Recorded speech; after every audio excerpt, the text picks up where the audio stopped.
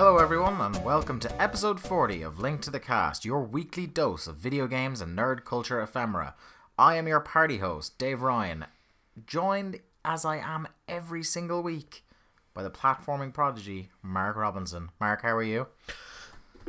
So, I just want to get this off my chest, right?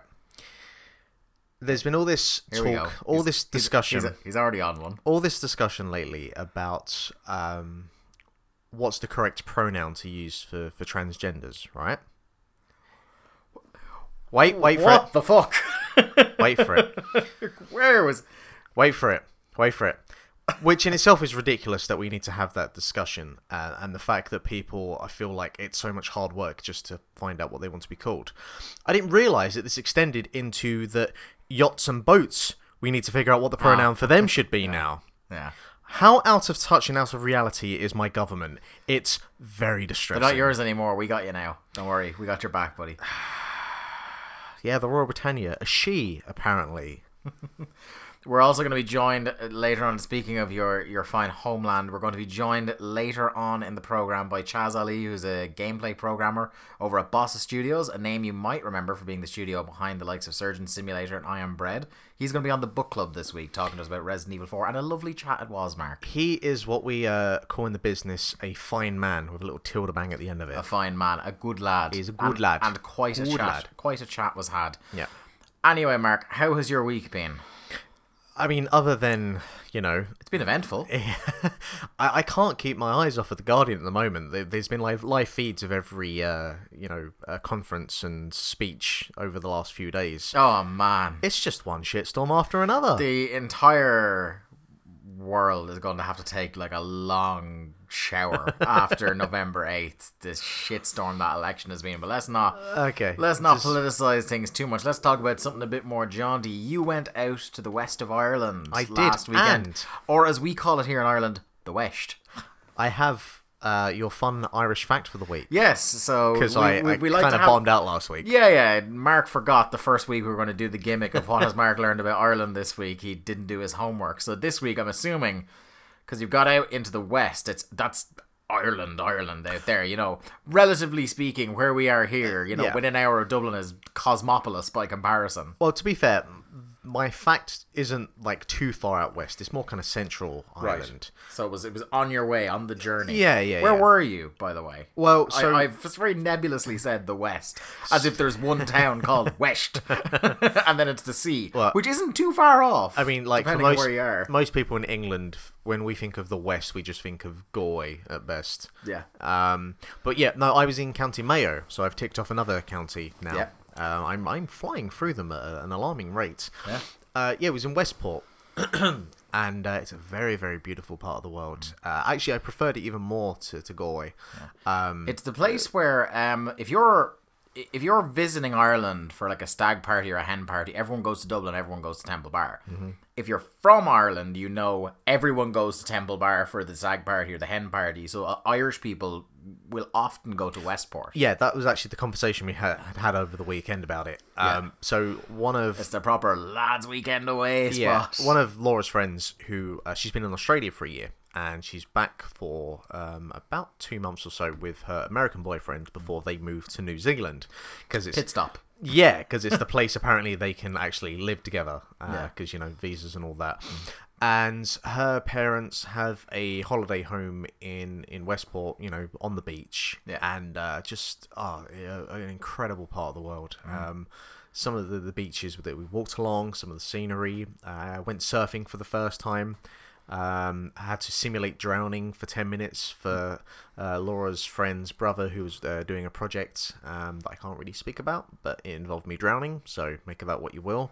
There were drones involved. Wish fulfillment, basically. Yeah. But my fact for the week, in Mullingar, the Joe Dolan Memorial Bridge. Oh, did you see the statue yet? I don't know if I've seen the statue. Oh, there's a Joe Dolan statue in Mullingar as well. I think it's Mullingar. We probably. I would imagine if the bridge is there, surely the statue is there. But yeah, the Joe Dolan Memorial Bridge, the longest bridge in Ireland that doesn't cross a body of water. It's just crossed like a Tesco. Just a large field. I was fantastic. like, how quintessentially Irish. Yeah, that's pretty great. That's pretty solid Midlands banter there for you. And also, somewhere along the way as well, there was like a giant cello like buried into the side of a hill, which was a thing that I saw as well. So yeah, your country's interesting. I'll say that strong much. review of Westport though. I as I said, I much preferred it to Galway. I think part of it is we only spent the evening in Galway. We had to kind of rush around. We didn't get to the Aran Islands where I had a whole weekend and then some. Yeah. And it's I really want to go back there. There's the Corpatrick, is that Croagh-Patrick? Yeah. We was going to climb that, didn't get a chance, but I mean, basically, were you told what the tradition is for climbing Croagh-Patrick? What? Because it is it's a popular religious pilgrimage to climb Croagh-Patrick. Okay. But the hardcore way to do it is apparently get baptized. No, do it in your bare feet.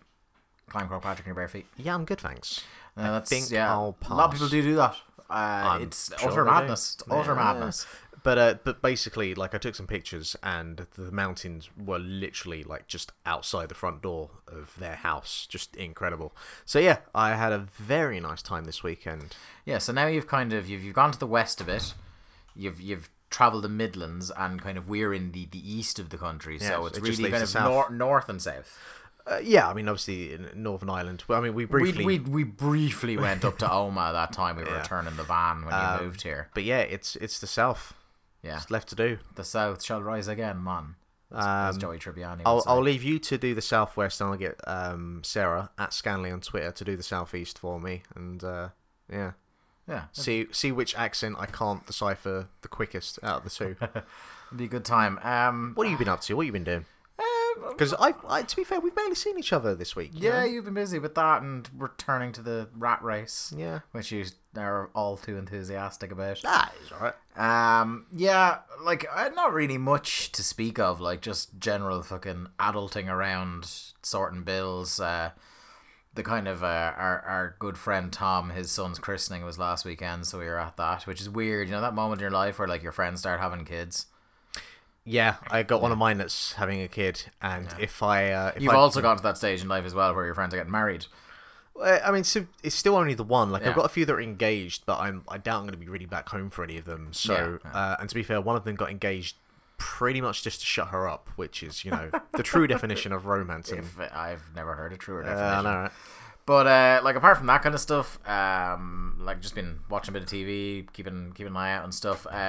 Couple of things I want to talk about. There's a few bits of Marvel news. You're a fan of the Marvel fare. You like the movies. I am a casual Marvel fan. You're not like in terms of like the kind of the MCU, shall we say, as opposed to you're not a Marvel reader. No, I mean I've read like I actually think I've probably read more DC and I would imagine Image. Yeah. Actually, Image is probably the most I've read. Image is the imprint of the day. Yeah, maybe it's just the hipster scumbag in me, but it's... Well, I have this strategy when I go into comic book shops, not to get too far off what I wanted to talk about, but I have this strategy when I go into a comic book shop, and I urge anybody here listening to this to try the same strategy, and it's pick up a random volume 1 of any Image comic book you see, because usually Image for a single trade paperback is cheaper than a DC or a Marvel one. Which is to be expected, really. Yeah, well, like it's kind of like here, Marvel, like if they're the thinner ones, the thinner trades are about $19.99. Then the DC ones are about $24.95. Yeah. Image is $11.95. Like unless it's one of the really popular ones, like Wicked and Divine, is about 14 quid. And imagine, just think how much that's all been fucked up in England. Yeah, but like here's the thing, like you buy any sort of, like, I don't think I've had one that I've bought just by looking at the cover and going it's a volume 1 of an Image comic book that I've been disappointed by so far, and I've got a lot of them up there. I mean, like the first thing you did when I got over is you just handed me Saga, and I don't tend to kind of blitz through things, certainly when it comes to comics, but I think you've got like 4 or 5 editions. 6. Yeah, I don't think you've read 6. No, I haven't, but I blitzed through all 5 in I think while you were reading through all 5 I got 6. Yeah. Where are 7 is out soon. Yeah, Marvel. I like Marvel. Yeah, so you're familiar with their movies. You've dipped a little bit into the TV. Daredevil you've watched. I've done both seasons of Daredevil. Which you're a fan of. Big fan of the second season of Daredevil. Okay. It's funny, a lot of people like Barry, who was on the show there last week, is other way around. Yeah, like he prefers season 1. And I can understand why, because I know I'm pretty sure he prefers Kingpin to Punisher as a big figure in the thing. I really like season 2 because they finally did Punisher right. Yeah. You know, much as I did enjoy, I love Vincent D'Onofrio as Kingpin. He's pretty much, like, everything he's in, he's like the most magnetic thing in, you know, he's amazing. He's fucking great in the Law and Order series he was in. That's how great he is. Take your word for it. He genuinely is, like. But anyway, a few bits and pieces over the last few weeks have come out about the kind of the state of the union for Marvel. Obviously Luke Cage came out a couple of weeks ago, and I think I gave some early impressions of it on the show, or definitely to you in person. But I've finished it. I finished it last weekend. Okay. All 13 episodes. Because there's not a lot coming out at the moment in terms of TV, I wanted to kind of take my time with it. So I think it took me the guts of a week, maybe 2 weeks even, to get through it all. But what I really like about Marvel's TV product is that the movies are kind of pitched both at kids and adults, you know what I mean?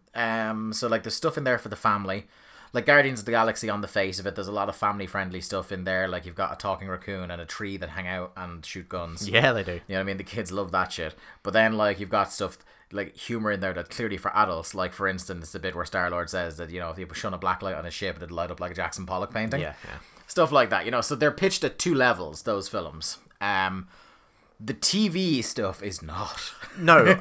The TV not for the children. If you are leaving your children in the room and turning on the Netflix Marvel series, you have made a mistake in your parenting. The biggest kind of the moment that really kind of dawned on me, I think it's the 3rd episode of Daredevil where the guy like headbutts himself into a spike. Oh yeah. I was like, that was graphic. Yeah, between like the graphic violence in Daredevil, then there's like the whole Jessica Jones, which is a really interesting character study on like the concept of like survivor's guilt and like survivors of domestic abuse, both physical and sexual.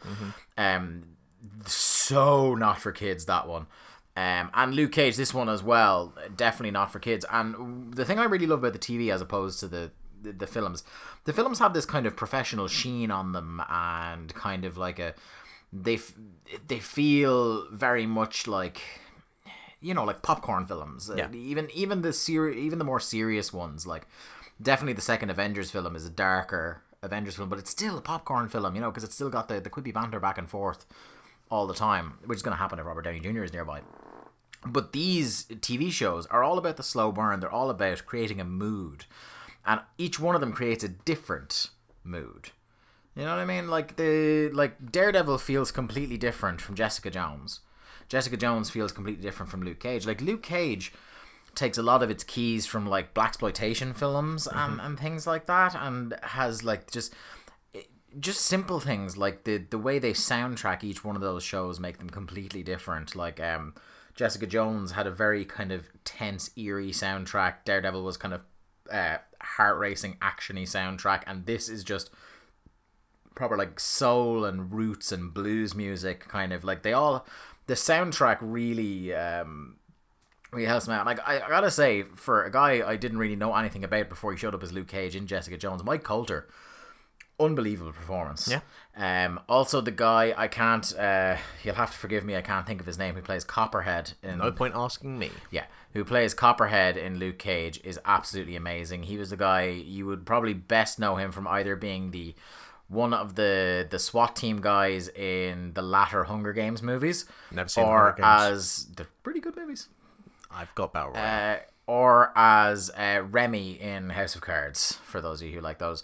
But it's a really good series. I think I think my favorite is still Jessica Jones, but it is definitely competing for the number 2 slot in there, and it's the one that has felt the most original and the least like any other thing in the Marvel universe, and I can't wait for them to come together in the Defenders, which is the next thing I'm going to start leading towards. I was going to say, talking about. Do you feel that the quality of the TV series is having any kind of negative impact on any of the films in any way? Yeah, I do in a certain extent, because I'm starting to think that outside of Guardians of the Galaxy and outside of the Captain America 2, Captain America Winter Soldier, I think a lot of these films are starting to get homogenized. Like, even so, Avengers 2, for me, looking back on it now, was disappointing. because you had Ultron, one of the great nemeses of the Avengers, and I don't think he was pulled off as well as he could have been. I think a lot of this has to do with... He should have really, like, if it wasn't pitched as much at children, like, because Ultron is supposed to be scary as fuck. Yeah. You know what I mean? What the problem is, and it's kind of a problem that can't really be solved, is you have these films where you have these kind of core characters, but you have to sort of introduce an origins plot for another character, and then put it into this film, which is part of a bigger universe. The thing about it as well is that because they have this, the Marvel movies have this habit of killing off villains. They're also having to give an origin story to a villain every single film. Yeah, that's just what I said. Yeah, yeah, but like not only just the new characters, because they're introducing new heroes pretty much every film now. What I meant is by the villains. Yeah. So, like, they've gone through, like, spoilers for people they've gone through in these films so far. Like, they've already burned through the Mandarin, who is Iron Man's biggest enemy in the comics. And they fucked him royally. I'm not getting into that again. That would be at least the fourth time we've gone about that on the show. So, they have burned through Ronan the Accuser. They have burned through Ultron. They've basically burned through Loki, like, basically turning him babyface, although he's going back to being the bad guy in Thor Ragnarok from everything I read. And stuff like that. Like they just kind of like there's nothing wrong, but I think it's the temptation when you're writing a Hollywood blockbuster. There has to be a definitive end. Well, you kind of to the little arc, but there's nothing wrong to the definitive end. Like at the end of, say, Dark Knight, which is arguably the greatest comic book movie ever made, Batman doesn't kill the Joker, but like obviously in the comic book scene, he doesn't kill the Joker. Like Batman doesn't kill. That's the whole shtick.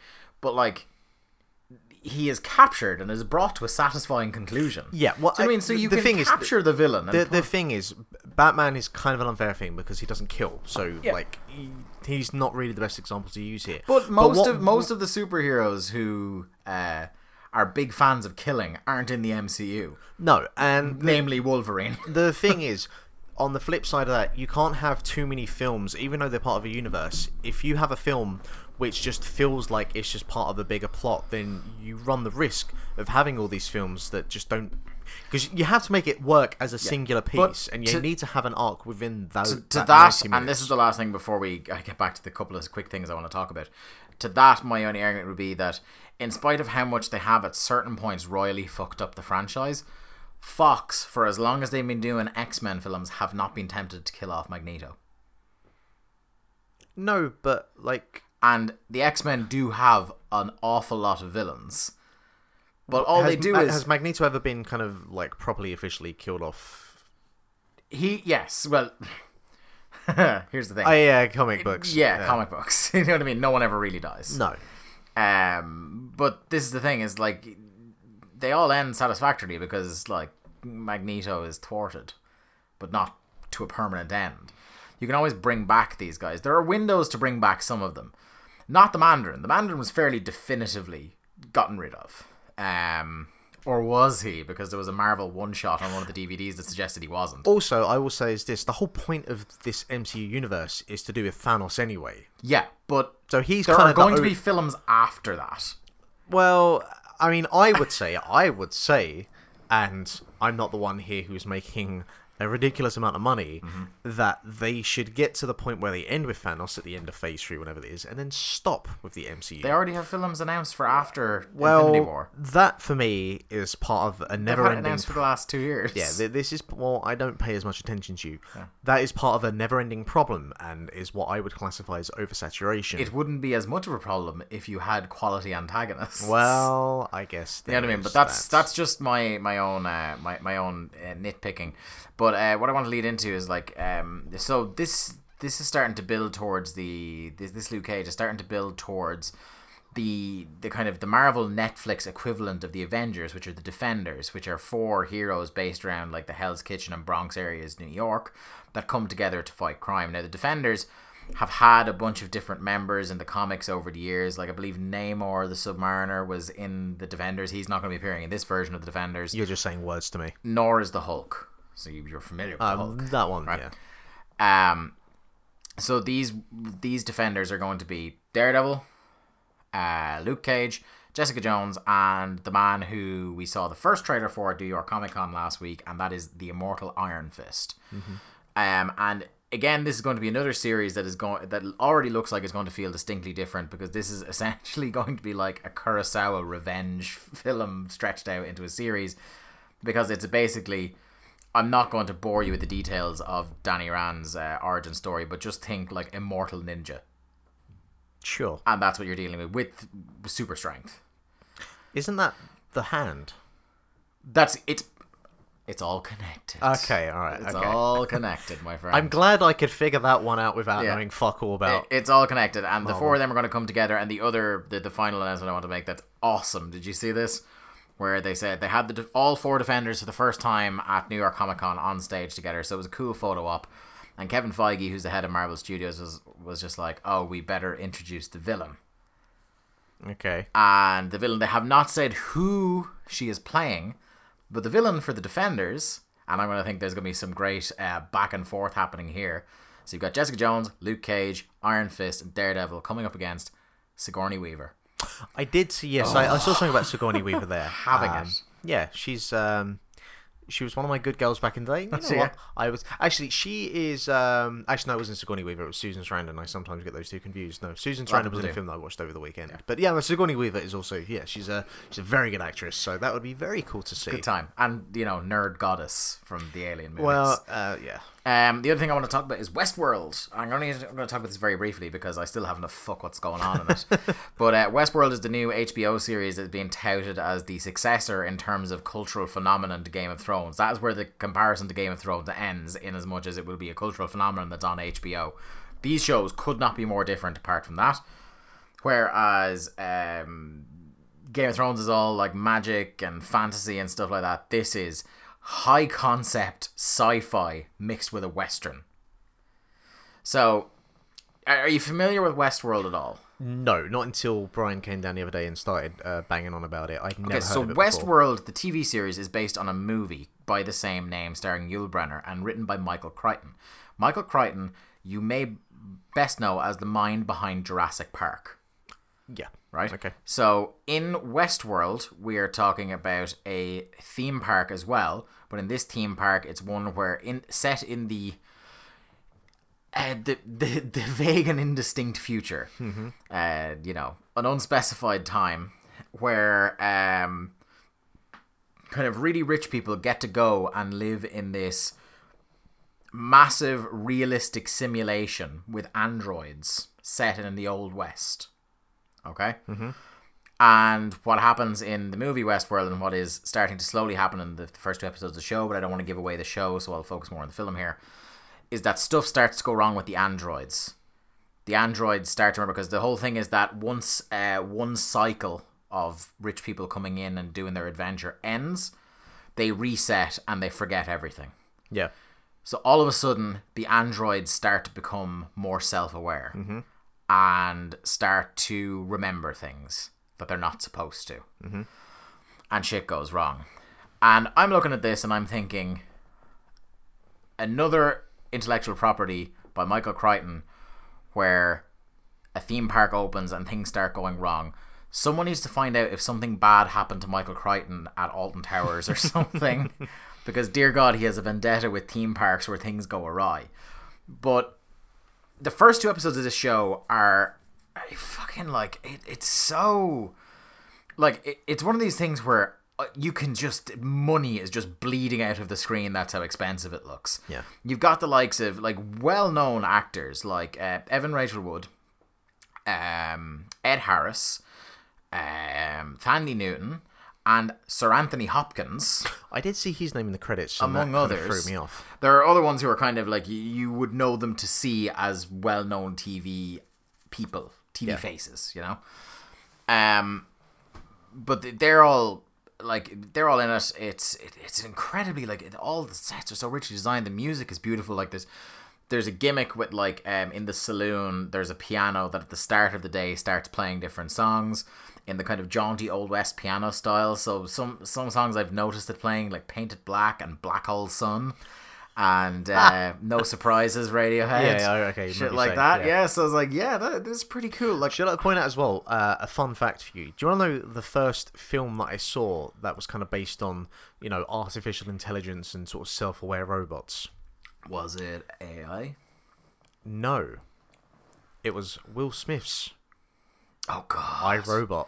Oh God, that's like remember not exactly talking about not exactly a benchmark. No, it's a 90-minute commercial for Audi and Converse, if you remember rightly. Since then, that had an interesting concept buried way down deep. Yeah.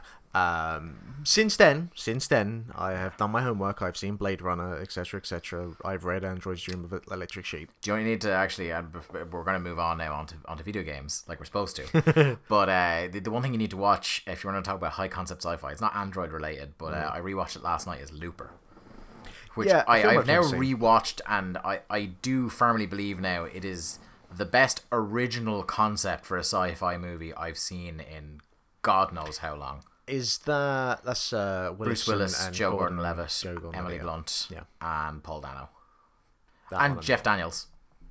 Oh, okay, yeah. Paul Dano was the preacher in There Will Be Blood.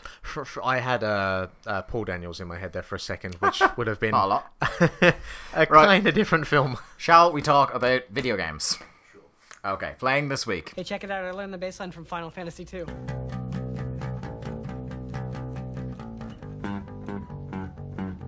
Scott, you are the salt of the earth. Oh, thanks. I meant scum of the earth. Thanks. Mark, it's not been a big video game week for you. You've not been delving into kind of uncharted waters. You're buried under Undertale. I've been a busy lad. You have, in fairness. But no, you've not been at home much. Like you were gone for since our last recording. Friday till Monday. Yeah. So you've been gone four of the 7 days. Yeah. No, I figured this would be the time to talk about Undertale. So I've been playing that as part of my Mark on Mondays stream. Check it out on Link to the Cast YouTube channel. Yeah, you should. And I'm pretty close to the finish now. So I figured, this would be... I think I'm like one episode left to do. So I figured this would be the time to talk about it, on top of the fact that I've not played anything else this week other than watching you play Beyond Two Souls, and I don't want to talk about that game. So I heard a lot of rumblings about Undertale when it was released last year. I can't remember if it exactly came out around about the time that I went to China, but I know it was a game that people were playing, people were talking about, and people were saying really good things about. And to be fair, it's actually a game I could have downloaded and played while I was away, but it is an RPG, or it's kind of based off of the kind of, well, I say it's based off of the tropes of your typical JRPGs, but it kind of... it's based off subversions of those tropes. Yeah, it bends and breaks the fourth wall of these kind of tropes in ways that you can't even begin to imagine. Yeah, as well as bending and breaking your brain in the process. Certainly. Now, I ask you, what is your knowledge of Undertale? What have you heard about Undertale other than Austin Walker giving it all the praises? Yeah, I know it is fucking weird. I know anytime I ask you what you're doing in it, you say a thing that I would half swear you're just sticking together a bunch of nouns to appease me. And I watched about 5 minutes of one of your streams just to make sure, when it went up, that it was up. Yeah. But apart from that, I got nothing. Yeah, I mean, the game starts you off... because it's turn-based combat, and that's usually a turn-off for me. That's usually one of the kinds of... Yeah, but the thing with... I sound like fucking Jim Cornette coughing every few seconds here. The thing is, pretty much straight away, this idea of turn-based combat is not the case at all.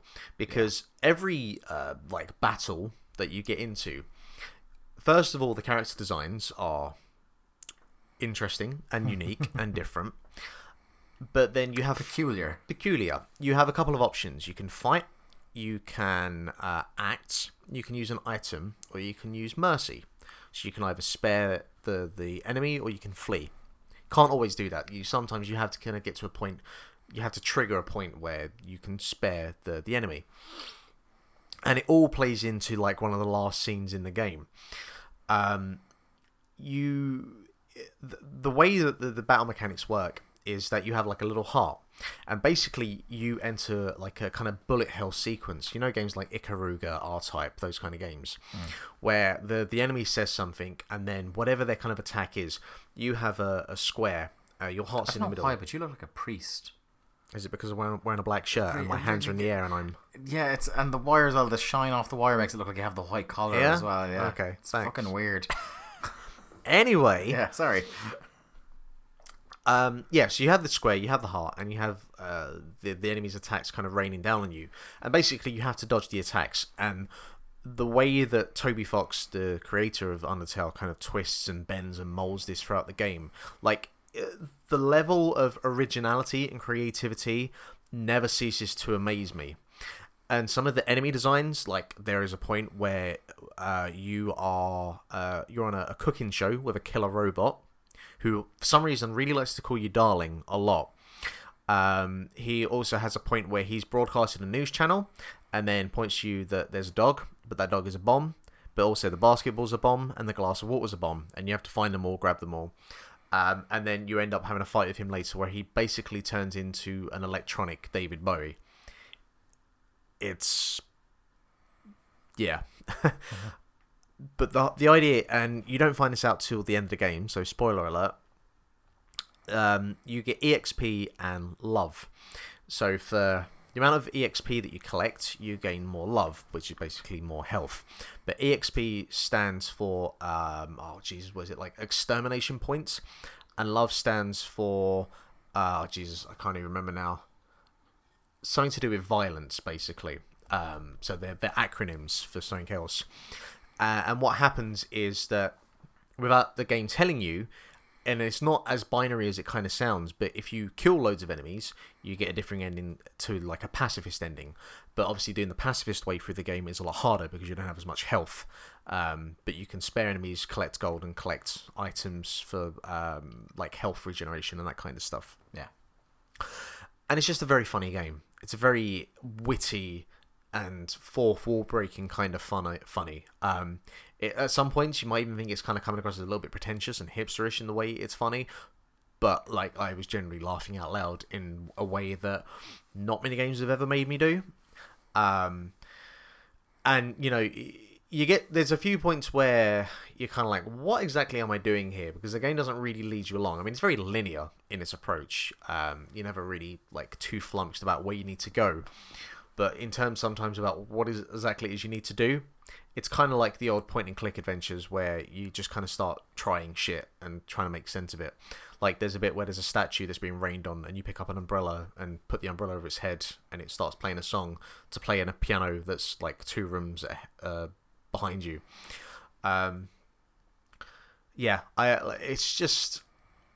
It's definitely a game that I can see why people were talking about it last year, and a lot of people had it on their top 10 list. And I think we've got a category for 2016's game of 2015, or 2015's game of 2016. Yeah. It's probably going to be there for me. I do wish that I'd played it last year and kind of been a part of the hype when everyone else was talking about it. But like definitely, I'd recommend it for anyone who has heard about it but not actually sat down with it. And I include you in that. And it definitely makes me want to think about trying Earthbound at some point, because you know I have Earthbound. I know I think I have Earthbound. I could just download it. I think it's a $5 on Wii U. Yeah, I have other nefarious means. I might want to do a playthrough. Oh, I'm not sure about that. I think my next playthrough needs to be something a little bit less intense. I was thinking about. Well, we'll come back to that. Yeah. We won't have all our staff meetings on the air. Yeah. But no, it's just. I don't know.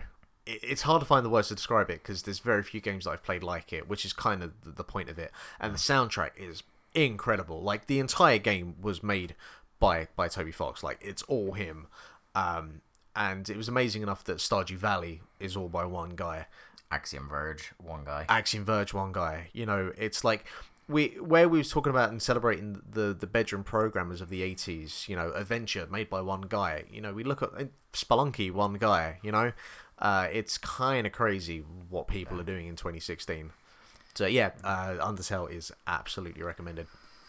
I've been playing a couple of games that are probably going to, you talked about how we have a category about, you know, last game of this year. Last year's game of this year. We also have a category that I haven't got a name down for it yet. I was going to call it Best Meh Game of the Year. Mm-hmm. But your best 7 out of 10. Yeah, your best 7, 8 out of 10 game. And I played 2 games that I think are going to strongly feature in that category this year. The first of them is WWE 2K17, which just came out there a couple of days ago. Talk to me. Interesting. Like, I don't think we need to bore anybody with the extensive history of the WWE games, but long story short, couple of great entries on the N64. WrestleMania 2000 people like a lot. No Mercy is still the standard bearer for a lot of people who were around at the time.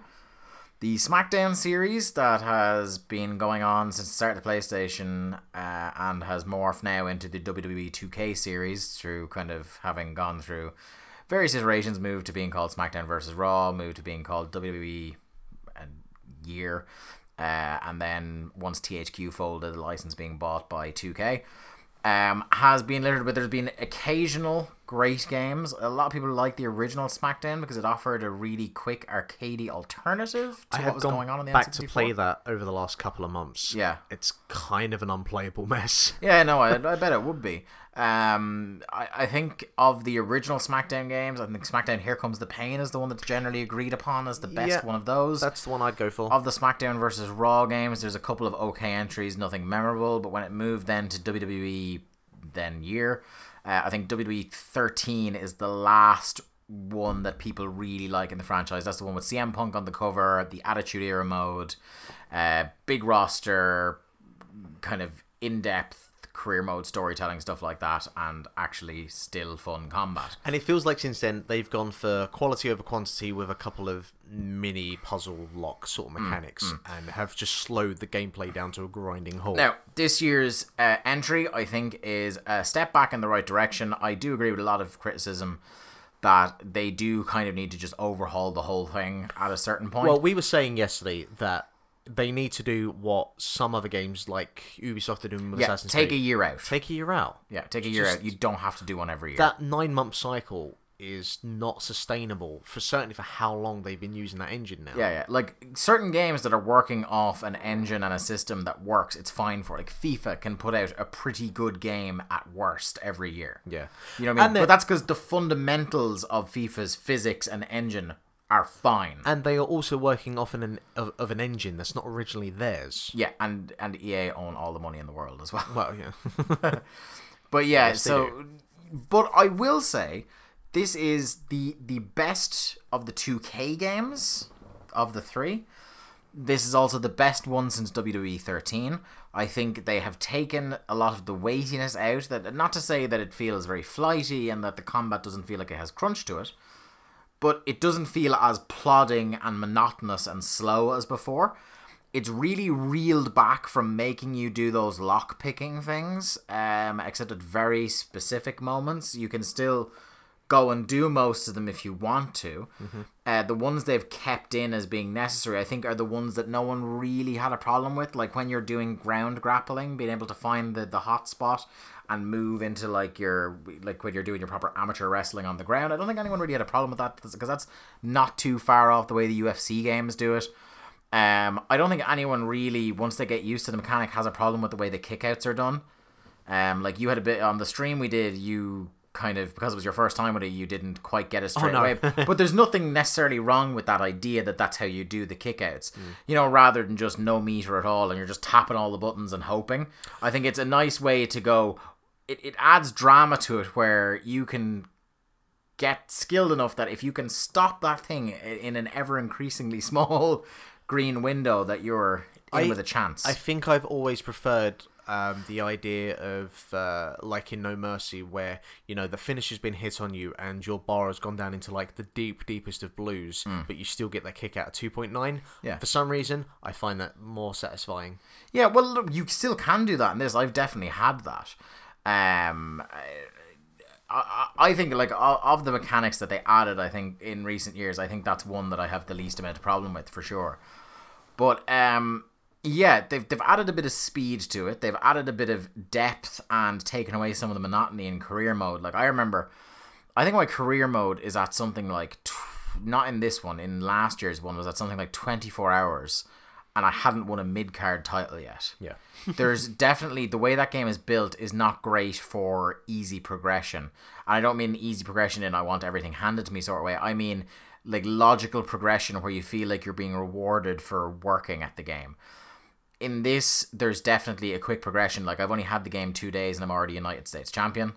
Now granted, I've put in a few hours and, bought my upgrades and stuff like that. So like, You can spend time in NXT and stuff like that. It doesn't force you to do any one thing at a time. It's much more hands off that way. I think the overhaul they've done to the menus in this one, I think we really like the menus. Oh, I mean, they're very simplistic, like you said, kind of reminiscent of kind of a bloggy sort of format where it's just very pared back and simple. Yeah, as I was saying to you, a lot of games are doing this with their menus these days. A lot of the sports games are kind of blogifying, and except Madden, as you pointed out, are simplifying the way the menus kind of look. And I mean, to be fair, there's no point of doing it any other way because it's a thing that you don't need to spend time faffing around with. Yeah. I think it was one of the Dirt games I played not too long ago where the menu was just a mess, you know, like a really overproduced, overdesigned mess that didn't need to be the way it was. So that's the menu. The load times are much quicker. There's obviously as with all these games, there seems to be some absolutely hilarious glitches. Everybody look them up on Twitter. There's some great ones, like Naomi getting caught in a shopping cart. I've seen some and becoming like a monster from Silent Hill going down the corridor. What was going on there? There is some hilarious stuff, as there always will be with these kind of games. But yeah, all in all, I think a better experience. I think the customization options within WWE... I think WWE Universe mode was and they hatched onto that around WWE 13. Which is this great kind of procedurally generated, like not career mode because there's no overarching, you're not following one guy, you can play with whoever you like or no one you like and just sim the whole thing. But the customization options are absolutely fantastic. Like someone I saw, one of our friends, I can't remember who, so I don't want to shout them out in case I'm picking the wrong person, but one of our friends has replaced SmackDown with Progress. Yeah. In Universe mode, so there are Progress shows every Tuesday night. Some of the community creations, which was a thing that was slow and buggy, and servers would often not respond when you tried to go on and download people that wrestlers that other people had created. That works much better this year. Already a couple of days in, I'm starting to see some really good creations go up there. People get really crazy creative with that stuff, and I don't just mean Ken Bone being a downloadable wrestler on it, or Harambe. It's the that word I can never say. Anthropomorphic. You'll get there someday, buddy. Oh boy, I've just exposed myself there. Yeah, the ones that they do of Pikachu are the ones that always just... The Squirtle one was fucking frightening. There's a GIF... check @LinkToTheCast on Twitter. I've been retweeting a couple of the great ones I've seen. There's a GIF from a couple of years ago of like Wario and Waluigi. I've seen... Oh man. It's creepy as shit. They're amazing. The other game I've been playing that's probably going to feature into this best good but not great game of the year is Mafia 3. Now, Mark, have you ever played a game in the Mafia series before? Nope. Because I hadn't. Nope. I knew there were games. What I knew of them, were games. What I knew of them is that there were these kind of games where they were, like I said, good, not great. That there was the germ of a really cool kind of GTA but not GTA with a period feel to it. Because with the exception of Vice City, GTA has never had the feel of a period to it. You know what I mean? Yeah. And I would still say that GTA Vice City is the best GTA game ever made. But that's just me. I'm just crazy like that. Okay. Mafia 3, the first thing that strikes you when you open it is that I think it's the greatest startup menu in the history of the earth. Because you come up, it's just simple. It's Mafia 3, start new game, and options. And then that's the doorbell interrupting proceedings. But the start screen comes up. It's just Mafia, start new game, and options. And what is playing in the background? Jimi Hendrix's version of All Along the Watchtower, which is just the start. If not the greatest opening to a video game ever, probably the most expensive. Oh yeah, that's because I'm gonna say, like, leading into this, this is one of the most ludicrously expensive soundtracks I have ever heard in a video game, and it's a situation where we wanted to stream this game, but because the soundtrack is so fabulously decadent and expensive, and I don't know when, like, because obviously a lot of the songs are on the radio in your car, but some of them are in cutscenes, and I don't want to start a stream knowing that half the stream is going to be muted because they don't want to pay for the broadcasting rights for said songs. And you know what? Actually, I noticed when I went back to check our WWE stream that the entrance music had been cut out. All of it? Yeah. Huh, that's interesting. Yeah. Are our voices cut out? No. All the background noises, everything is there. It's literally just Kevin Owen and Styles' themes were muted out. That's very interesting. I know, right? Oh, that's weird. Yeah. So like, there's different things in it. Like, I don't want to spoil too much because the opening, like the setup for this, like it's. When you think mafia, you think like the Cosa Nostra. You think Italian men in suits with Tommy guns. Hanging off the side of old-timey cars, shooting up people in Chicago and hustling booze and things like that. But this Mafia game is set in 1968, after your character Lincoln Clay returns home from Vietnam. And there definitely is the Cosa Nostra vibe to it. There is like an Italian mob in your city of New Bordeaux, which is a rip on New Orleans, obviously. Mm-hmm. So there are different kind of mobs in town, so there definitely still is that old school mafia vibe. But the game is essentially like just a revenge game, like a revenge story. A thing happens to you in the first act that I'm not going to spoil here because I do think it's a tremendous setup. A thing happens to you and you are basically going to kill everybody until you are the only person left, and it's not just to take over the town, it's because you want to kill everybody. So it's pretty cool like that it's just kind of pared down and simple. I think the voice acting and motion capture in this game is phenomenal. Yeah. The cutscenes are really well thought out, and I think, like a lot of people say, that the thing that holds the game back quite a bit is that whereas the scripting and the cutscenes and all that are fantastic, the gameplay sometimes is a little bit repetitive, like, because they're only they're kind of like with all these open world games, there's only a certain amount of different types of side tasks you're going to be doing. It's a common criticism I've been reading over the last couple of days about it. Yeah, but the thing about that to me is I never mind types of missions repeating themselves if I'm still enjoying it. You know what I mean, right? So say Watch Dogs, for example. Watch Dogs has a bunch of different types of side missions in it. Only one of them is actually fun if you're honest with yourself, and that's the one where you're going in and you're hacking into different like security cameras, and you're setting off traps and killing everybody so that you can walk in into this building without firing a shot, right? Those are the cool side missions. If those repeated themselves a lot in the game, I would have liked that game a lot more, but they don't. There's only about 6 of them, I think, maybe 8 in the whole game. Whereas the ones that do repeat themselves a lot are a lot of tailing and escort missions, which are shit. People who like escort missions are the devil. They are, because it's awful. Which is going to be kind of apropos when we talk about but like our book club. Like it's terribly frustrating sometimes. But in Mafia 3 so far, there have been like types of things where like, oh, I'm going into another building to try and like, you know, either kill a guy or interrogate a guy or make a guy join my side. That does repeat quite a bit, but I'm still having a whale of a time doing it about 6-7 hours into that game. Like, you saw the glee I had going through the building, and it's horrifically violent as well. Like, your stealth kills involve like your massive like Bowie knife that you've obviously brought back from Vietnam and just like jamming it through people's necks and shit. Violent but oddly satisfying. Yeah, and you've got your you've got interesting little twists in it on the way like a GTA type game would work, where you think about it, it's in 1968, so things aren't going to work quite the way they do in GTA games. So for example, if someone sees you commit a crime, the police, by the way, the police are done very interestingly in this, in that you're warned straight away that like the police, when you're within their eye line, so if you're driving past a police car or you drive past a policeman, a little line will appear in your field of vision, a little blue line that lets you know you're being watched by a police officer. And if you commit any sort of crime, or are perceived to commit any sort of crime when they're around, trouble. They're going to come after you, and they're hard to get away from in this. Like, it's a big kind of net they cast that you have to try and get out of, and it does move as they're investigating. The other thing is that the police respond at different times depending on where you commit a crime.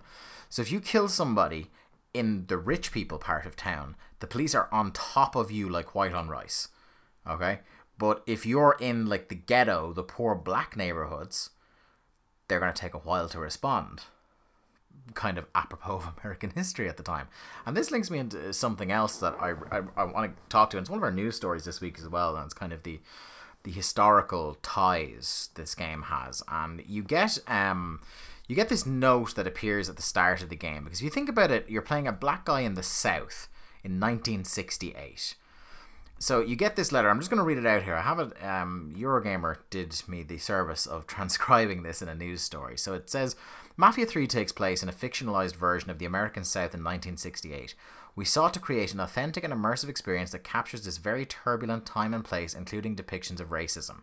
We find that racist beliefs, language, and behaviors of some characters in the game abhorrent, but believe it is vital to include these depictions in order to tell Lincoln Clay's story. Most importantly, we felt that to not include this very real and shameful part of our past would have been offensive to the millions who faced and still face bigotry, discrimination, prejudice, and racism in all its forms. That's the letter from Hangar 13 that before the game even starts, once you hit new game, you get that letter to read. And I do genuinely agree, but we shouldn't put limits or censorship on art and things like that I do think they're well within their rights to do this. And I do think they've tackled it in a very authentic way that I, playing through as a black protagonist, can feel the racial tension that's going on in the game. And it is very interesting to me. And I don't think it's played for laughs. I don't think it's played for kind of just melodrama. It's played like pretty gritty and fairly realistic representation of what I would know of the Deep South around that time. On the flip side of that, have you shut up the KKK yet? Not yet. That is the thing. We talked about that last week on the show, about how the racists were getting annoyed about it. I haven't, but I look forward to it. I do think that, kind of like, because there would have been arguments long ago that movies shouldn't tackle this sort of thing, and I do think like video games are an equal, if not superior, art form in some ways, as it gives you a level of immersion that films can't, and that might be part of the sticking point. Well, yeah, is that it immerses you, and like these kind of arguments date back to all the way back to Mortal Kombat, but more contemporarily, the kind of things that it will remind you of in terms of like how, you know, it's if you decide to gun down that Klan rally, as some people have. I haven't gotten to that point, like I said myself. It might remind you of the No Russian mission in Call of Duty, where like it's kind of sobering to do things like that with your own hands when they're portrayed as not as cartoony violence, but as fairly realistic stuff. But I think so far in the game, like, I could be massively let down by the second half of this game, but so far it's handled all that stuff very well. And I will talk about another group that are sort of tied into this game later on, but so far really enjoyed it. It's not quite like it's not a life-changing experience. It's not the kind of earth and genre shattering thing that, like, you know, a new GTA game would be like when GTA 5 came out and just showed you like, fuck, open worlds can be this alive. It's gonna be hard for an open world game to hit like the scale of GTA 5. But the thing is, like, not every game has to be. No, like Saints Row has carved out an incredible niche of not being as good as GTA, but in some ways being better than GTA, because it doesn't for a single second take itself remotely seriously. And I think this Mafia game is the same in some respects, is that it's doing something completely different. It's not like it's not like a GTA game. A lot of the mechanics are, but it is not. Well, one of the things as well, and I think one of the final notes I want to make as well, is even the way the cutscenes are done is absolutely fantastic. Like I said, the acting is great, but the way half the cutscenes are done, and I don't know if you got to see this during our playthrough when I just showed you when we were sitting on the couch one day, is that some of the cutscenes are done interviewing characters from the game in the current day. Yeah, I didn't get to see this. It's fucking brilliant. Like the game is a documentary. And it's talking like there's a priest character and you're seeing the priest young when you're talking about 1968. And then, like, at the end of like a significant part of the critical path, it will show you an interview with this priest years later where he's old and he's talking about Lincoln Clay back in 68. And, you know, you have the little thing at the bottom explaining who he is, like it is a documentary. Or you're seeing archive footage of the CIA agent who's helping you at a Senate subcommittee hearing being investigated about why he was entrenched in this situation and stuff like that. It's fucking like, it's the little things like that I think really, like I said, I'm not giving this a 10 out of 10 by any stretch of the imagination, but I think this will be my Mad Max of this year, where I was just playing Mad Max a lot, even though it wasn't a life changer. I do think it's a bit better, because I think the story in Mad Max may as well not exist. The question I was going to ask you, we were just talking about the Grand Theft Auto series there, and the motivation for the Grand Theft Auto games is primarily that you start at the bottom, you work your way to the top. Now we're here. What is the kind of flow so far? Is it along the lines of that, or is it just kind of like a revenge story sort of thing? Well, it's that you are slowly taking over the city, but not in a I want to be the boss, like not in a criminal kingpin kind of way. The earning money and sort of becoming a criminal kingpin on the way is part of it, because as you're killing people off and shutting down rackets around the city, you are taking them over and earning more and more money as you go on to get you more and more shit. But that's not the point of it. I've never felt that that's the point of it. So far, the whole point of it is that, almost like Kill Bill or something like that, I have the list of people who fucked me over and the people that work for them. And I'm shutting down the stuff not because I want to be the kingpin. I'm shutting down the stuff because I want to put a stranglehold on the man who put me in my current situation. Yeah, so that's like a as we're talking about, like a niche there, or a different take. It's a different twist. Open world criminal kind of genre. Yeah. So yeah. It's I definitely would recommend it. It's not going to change your life. It's not that there's not there are a couple of cool mechanics, like I said, but the whole police response thing is pretty cool. The fact that when someone, just a random citizen, spots you doing a crime and goes to report it to police, instead of being able to pop out a cell phone because it's 1968, they have to run to the end of the block and get to a payphone, which gives you a chance to run up behind them and tackle them so that they don't call the police. And the fact that if you want to like hack into someone's communications, obviously you can't use a laptop or anything like that. Again, it's 1968, so you wiretap junction boxes on blocks so that you can see where all the stuff is on the block, which I think is a nice little cool way around that problem for 1968, a game set in 1968. But yeah, that's what we've been playing this week, and I think it's time to head into some news. News on the mark.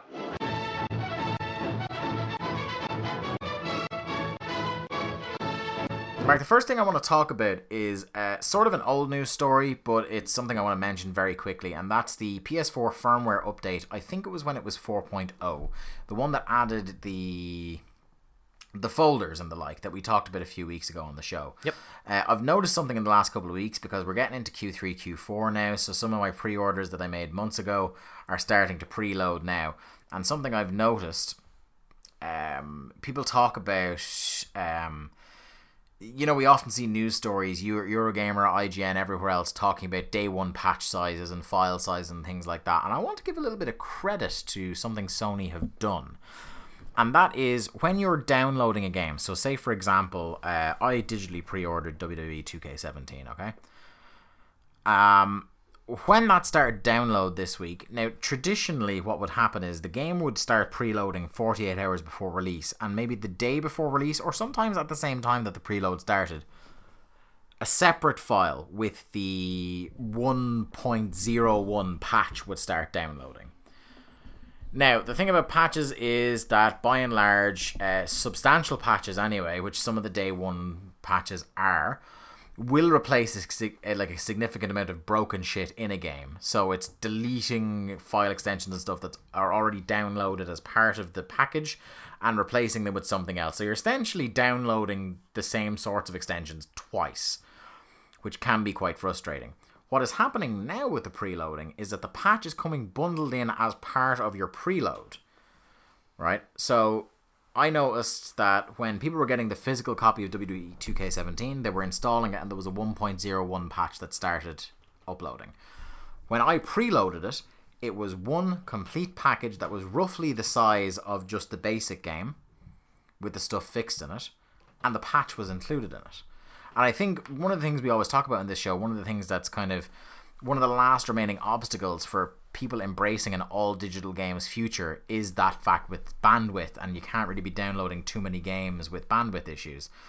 And I don't know, I want to get your thoughts on this as well, Mark, but I think this is a nice way to start kind of mitigating some of that by having the patch come in as part of the whole application data and maybe cut down a little bit on how much people are downloading. Like, it's not a major thing sometimes, but maybe sometimes it will be. I mean, yeah, sure. It's a resolution to a problem that shouldn't exist. Yeah. We shouldn't have to have day one patches for everything. No, but essentially, I suppose we don't now with digital ones. No, because if it's part of the base game that's downloading, you can hardly call it a patch. No, but it's almost at the same time punishing the people that have the game physically, because they still have to download the patch. Yeah. Although they don't have to download the whole game, then they're still downloading less overall. So it's it's as I said, it's an issue that shouldn't exist, but for what does exist, it's a very clever idea by Sony, and it's good. I mean, I don't know what I can really add to it other than it's a good thing it exists. Well done, Sony. Bravo. Yeah, I haven't pre-ordered digitally anything on Xbox in a long time, so I'll keep an eye out to see if Xbox do something similar. When was the last firmware update for Xbox? I don't turn on my Xbox as much, so I don't. I know there was one just when I downloaded it to start installing Gears of War. Okay. But I don't know because I hadn't turned it on in a couple of weeks, so it's like it will be within the last month or so. There's been an upgrade or update of some description. Anyway, moving on from that, because that was just a short piece. Resident Evil 4, 5, and 6 were all recently remastered. I did not know this. Yeah. I had no fucking idea. I wouldn't say remastered as much as, remastered implies... They came out on the PS4. They came out on the PS4 with a little bit of a sheen on them. And that sheen has had mixed results, as we talk about. Check out our Shocktober playthrough of Resident Evil 4, which we'll be talking about later in the show, over on YouTube, where some textures had a bit of a mare. Particularly some leaves at the very start of the game. They were a little bit wire-meshy. So, Resident Evil 4, which is, as we'll talk about later, kind of widely considered to be the last good Resident Evil game. 5, which has its fans, also has its detractors. I was going to say, it has its moments. Yeah. And Resident Evil 6, which I think is almost universally agreed as garbage. Is a hot mess. So, all of them were re-released relatively recently. Oh, actually, no, sorry, my apologies. They've been staggered. So Resident Evil 6's one came out in March. Yeah, they didn't all come out at the same time. Yeah. They've all come out this year. 5 in June, and I knew 4 came out the most recent in August. The reason we're bringing this up is because collectively they've shipped 1.5 million copies. Now, it should be important to note that this figure that has been shipped is to retailers and not sold directly to consumers. Yeah, so that doesn't count digital, which I imagine a lot of them would have been digital because they'll be... well, it doesn't involve... they shipped... It's not actual sales, it's the amount of them that was shipped, yeah. Still, that's insane. Yeah. Well, I mean, it would be interesting to get the breakdown of the 3 games in general, because I would imagine that Resident Evil 4... My guess is they put the 3 of these together in the sales figures or the shipping figures because they didn't want to give the separate ones. Yeah, well, this is true. But I imagine, I'd hope to think that 4 was the one that got the kind of biggest kick, because, you know... You would imagine. Also, if for nothing else, then it was the one, that a lot of people may not have played. I mean, because a whole new generation of gamers have come along since that came out. I guess. Whereas 5 and 6 were last generation, weren't they? Resident Evil were both on 4 PS3. was on the Wii, and did come out on the PS3 as well. Eventually, but it would have been early cycle. Yeah, but no, the PS4, it was remade, or not remade, but it did come out on the PS3 as a digital release. So it's been there. I mean... It says something when you get into the point that you don't know how many remasters of a game there exist, because we're up to 2 separate remasters of the original Resident Evil now. Yeah, there's a remake of Resident Evil, and then there's the GameCube remake and the remake of the GameCube remake that's on PS4. And obviously the lines are kind of blurred of what exactly is a remake, a remaster, a reimagining, etc., etc. But Capcom, one thing I will say about Capcom, who have gotten into this cycle of re-releasing games, is that they were really out on Front Street about that. That at some point last year, or maybe the year before, they released a statement basically going, we're not very much interested anymore in creating new games as much as we're creating in reissuing old IP. Which is why you see things like when Street Fighter V came out, that they did a co-finance deal with Sony, because I don't think they were arsed enough to put that much money into Street Fighter V themselves. And clearly weren't arsed enough to actually finish the fucking thing in time for its release. Here he is. I will say this though. It looks like it might work into their favour, because... it's getting people back into the Resident Evil cycle, and certainly with the footage and what we know about Resident Evil 7 so far, I think 7 is gonna...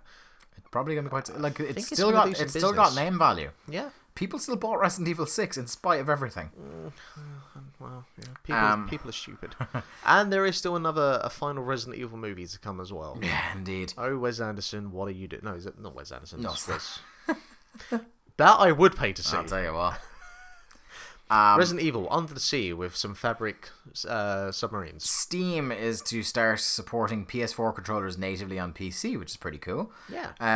With my PC, I usually use an Xbox One controller because it makes the most sense, really. But it's nice to have the option. Yeah, it's nice to, like, for the people who aren't console agnostic like myself, to not have to buy an Xbox controller to play on their PC anymore. Now, this is on PC. I use my Mac for Steam, so it would be nice to, like, it's very selective, like Stardew Valley. You kind of get left at the altar a lot. Yeah, like Mac. so Stardew Valley works fine with my PS4 controller. Yeah. Thomas Was Alone works on my PS4 controller. After that, it's kind of some do, some don't. I mean, there are ways to get around it to bypass all of that, but it's kind of temperamental. Like the other week, you saw me trying to get Hotline Miami working, and we didn't even bother doing the stream because it was a mess. So yeah, I mean, again, it's kind of just one of those things that, like, is to mention it. It's good. It just should be there, and I'm glad it's there. Yeah. Now, Mark, we're living in a golden age where a lot of old games are coming back. We saw at E3 this year, Quake is coming back. Red Dead Redemption was re-released as backwards compatible on Xbox One. Rumblings as well that it's going to be made a PS3 classic on PS4 at some stage. We got Skyrim coming back out. People are getting reissues of old games they really like. And I know, Mark, there was one right up at that top of that list that you've been waiting for all this time. And finally the magic word tripped out this week. Turok 2. Apparently this actually had already been announced to be remade. This is the weirdest story. So, a revived and reworked Turok 2 is coming. Remind just very, very briefly, Mark, in a couple of sentences, for those who weren't around during the N64 heyday, what is Turok? Turok is a first-person shoot-'em-up that is basically it's Dinosaur Hunter with a lot of fog, although they kind of nixed that by the time the second one come along. I will say this, the Turok games are pretty good for that generation. Nintendo Official Magazine raved about the Turok games. They have aged horrifically. I'm just looking at some screenshots here as we're talking about it. Like, at some point, if we do get an N64 USB adapter, we will download the original Turok. I wouldn't like that at all. It takes on Silent Hill for the amount of fog that it uses to bypass not being able to generate too much at one time. Hey, look, I know some people out there that are big Turok fans. I actually think Turok 2 is a pretty good game. So, sure, go for it. So, yeah, basically, it had been announced, and then there was massive radio silence for ages, and then just a post popped up on Turok's Steam page saying, Turok 2 is coming! Yeah, you know what? Strange. I will probably play it. Yeah. And people like it as well because it had multiplayer. Yeah. You know, so like the version of that on Steam would be interesting, I suppose. Go for it. Bit of sad news here, although depending on how you feel about it, maybe a bit of hopeful news. In some respects, Cuphead, a game we've very much been looking forward to, has been delayed into next year. Delayed for a year. Not delayed into like a nebulous time in 2017. Mid-next year. It could be out in January. No. They said a year. Yeah. So this is a game we've very much been looking forward to, and I think between the two of us we've kind of had both sides. Whenever we hear a game is delayed, there's two reactions. There's one that's incredibly disappointing, and two, well, I'd rather wait for a functioning game rather than have a broken one now. What did you think when you heard this? Pretty much the same, or? I don't think it's a case of parts of it being broken. Like a lot of the feedback that journalists and the like were saying is that it felt like it was just kind of lacking in content. You know, what was there looks incredible. The animation, what's going on. It had substance, but not depth. Oh man, exactly. And so I think it's just a case of them going, okay, look, we're onto something here. Let's style and not depth, should I say? Yeah, let's get a kind of fully fleshed out game out of this. And it kind of works fine for me because I don't have an Xbox One yet, and I might have one by the time that Cuphead comes out next year. So you know what, this is perfect news for me. Rise of the Tomb Raider came out this week on PS4, and I would urge anyone with a PS4 who didn't have an Xbox One and get it last year to get it. Genuinely one of the best games of last year. And I think if it had come out a bit earlier, I would have fought for it a lot harder in the Game of the Year stakes on our show.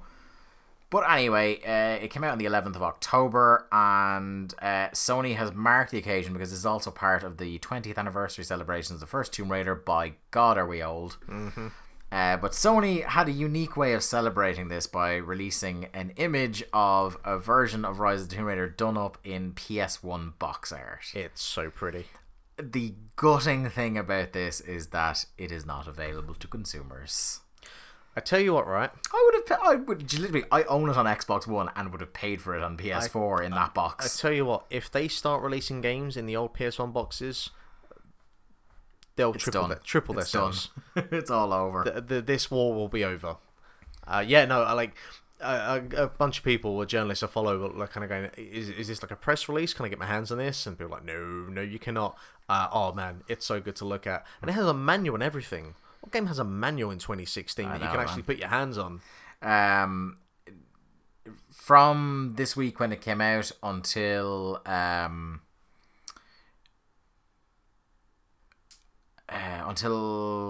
people have until October 18 to log into any version of the game that's PC, PS4, Xbox One, or Xbox 360 even, and you get 100,000 free in-game credits for buying your upgrades for Lara's weapons and shit like that. So cool.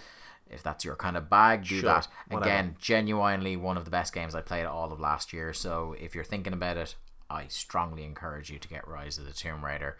Moving swiftly onwards, is Mafia 3 in league with the IRA?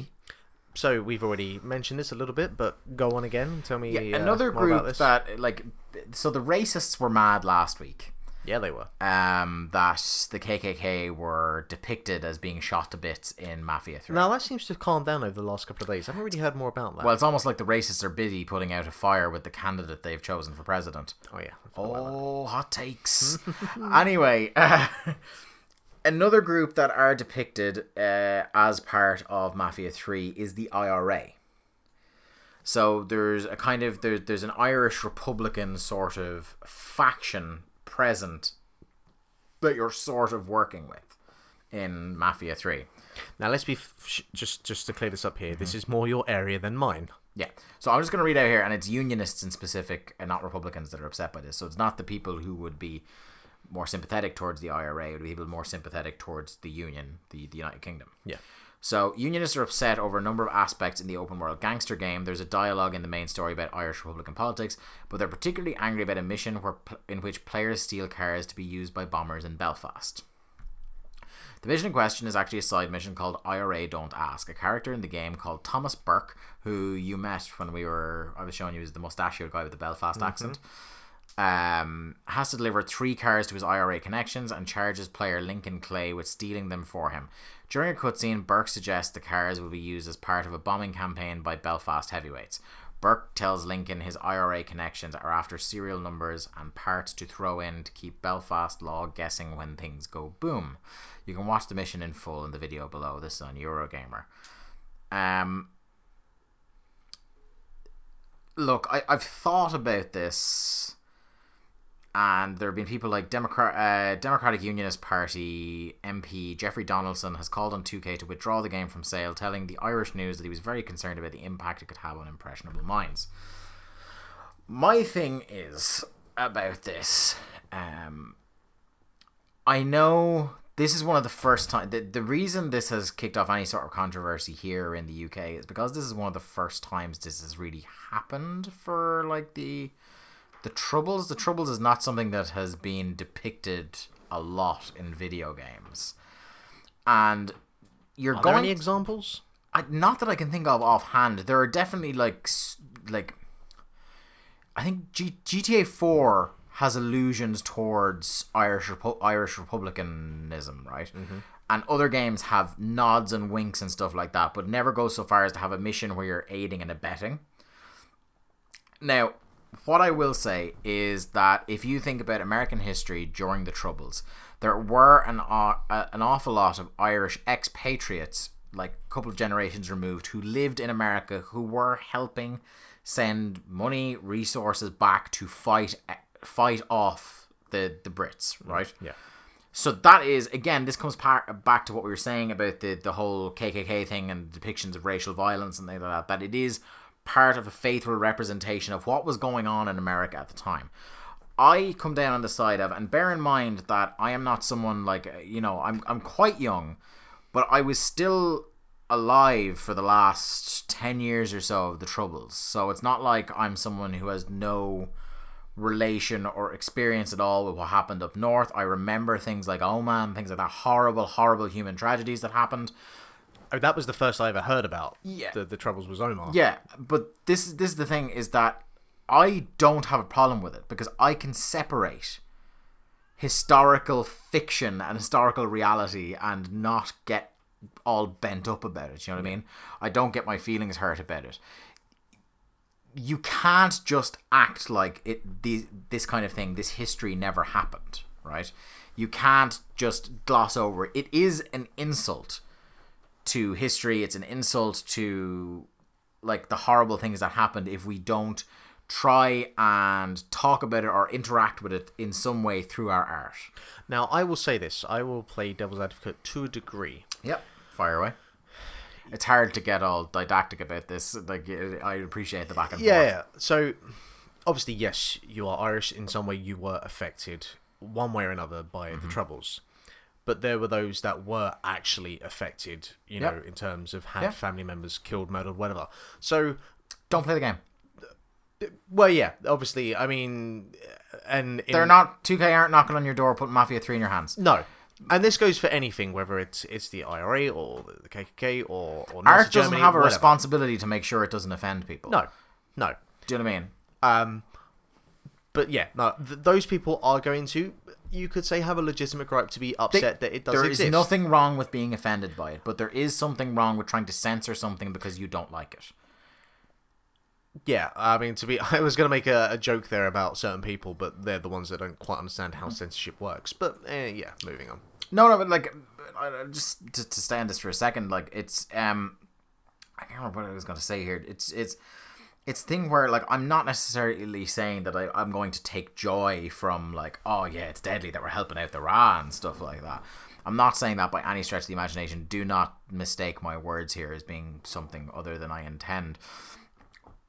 What I am kind of saying is I understand there's more of an outrage over this because, like I said, it's something that we're not used to because it's not something that has been touched on heavily in games before. There have been World War II games, World War I games, for not as many World War I, but World War II games. There have been games about like modern and historical horrible events for as long as there have been video games, nearly. And if you're going to say that this is the line, then all those other games are past the line as well. Look, this is the thing. Whatever game comes along that depicts a certain point in history, there is going to be a group of people that will always have an outcry and an outrage about it.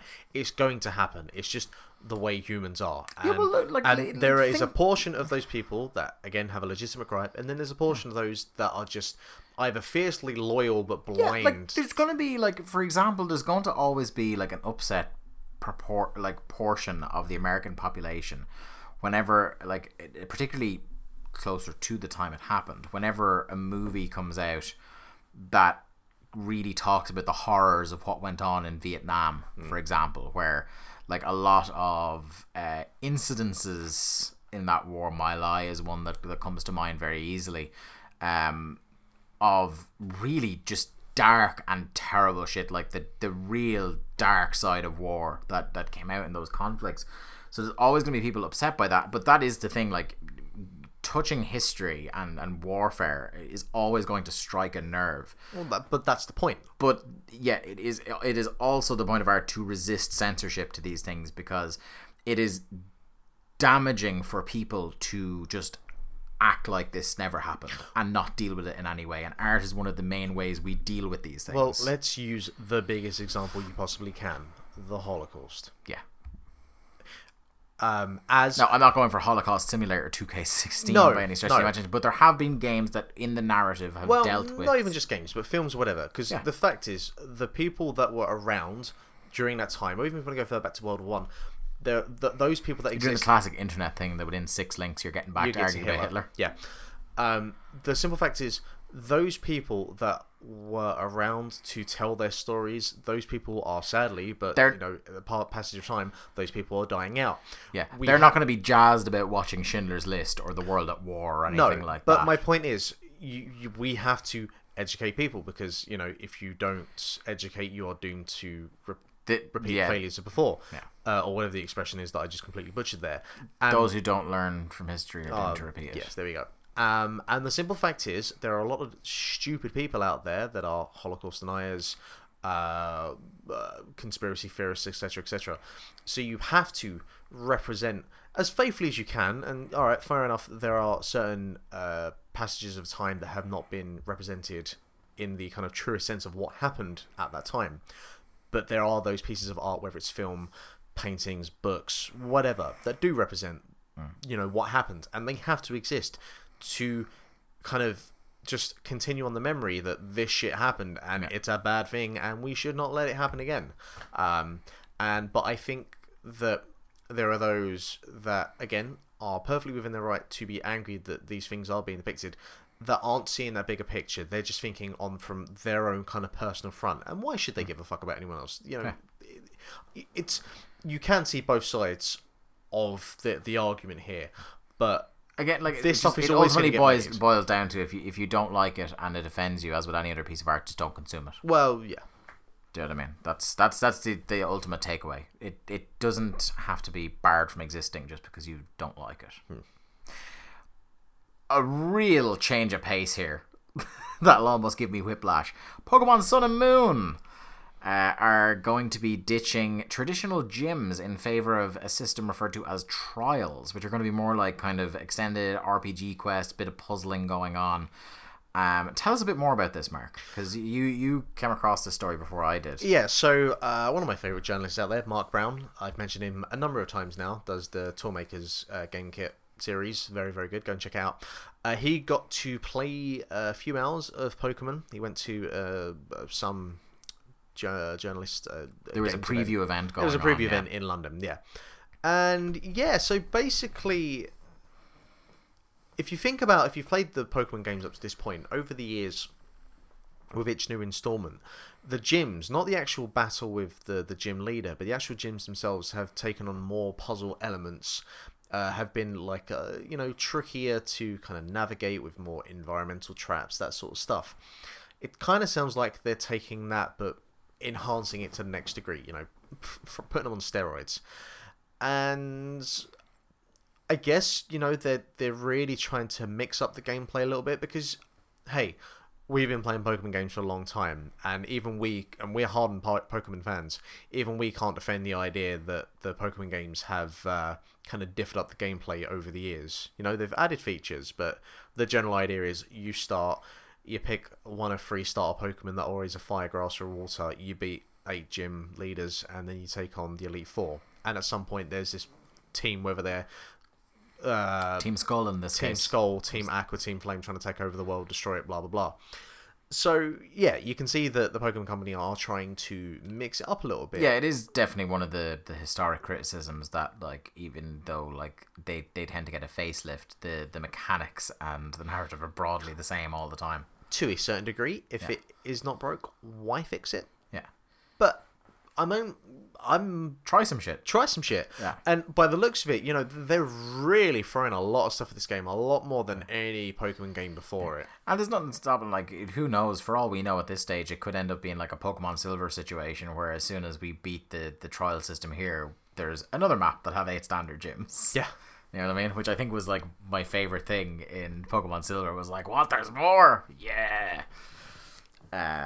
The final story for this week, and kind of just a little quick one. We talked about Beyond Good and Evil. I think that was our final story last week about how Beyond Good and Evil is sort of finally on the way, the sequel to it.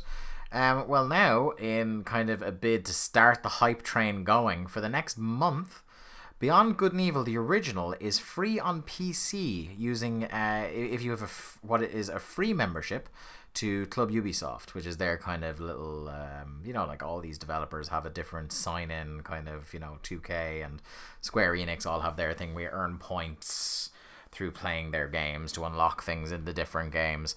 But if you sign up for a free Club Ubisoft account, you get a free download for Beyond Good and Evil. Woo! It's pretty good, isn't it? Yeah, it's very cool. Would you be tempted? No. No, I all of those EA Access, the Ubisoft one, I have no interest in signing up to any of them because it's another account that I sign up and then block from emailing me. Yeah, I sign up so they won't constantly try and make me sign up, and then I just block them on my email filters. Yeah, and like I'm not sure if there's been any games. A happy life then. I'm not sure if there's any games that I've played where I have an email address that's specifically for that shit.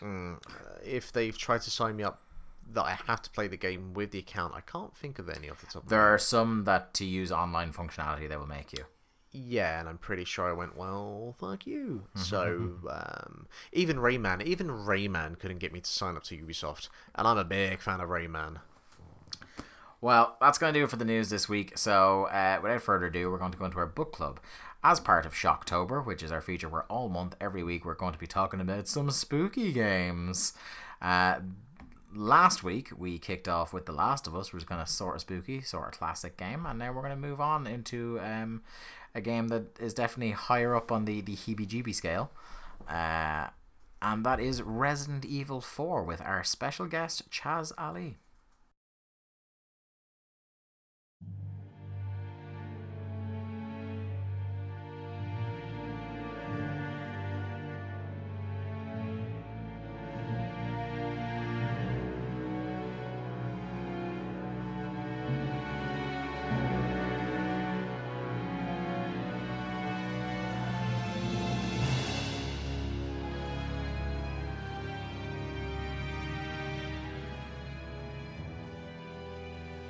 Resident Evil 4, known in Japan as Biohazard 4, is a survival horror video game developed and published by Capcom, the sixth major installment in the Resident Evil series.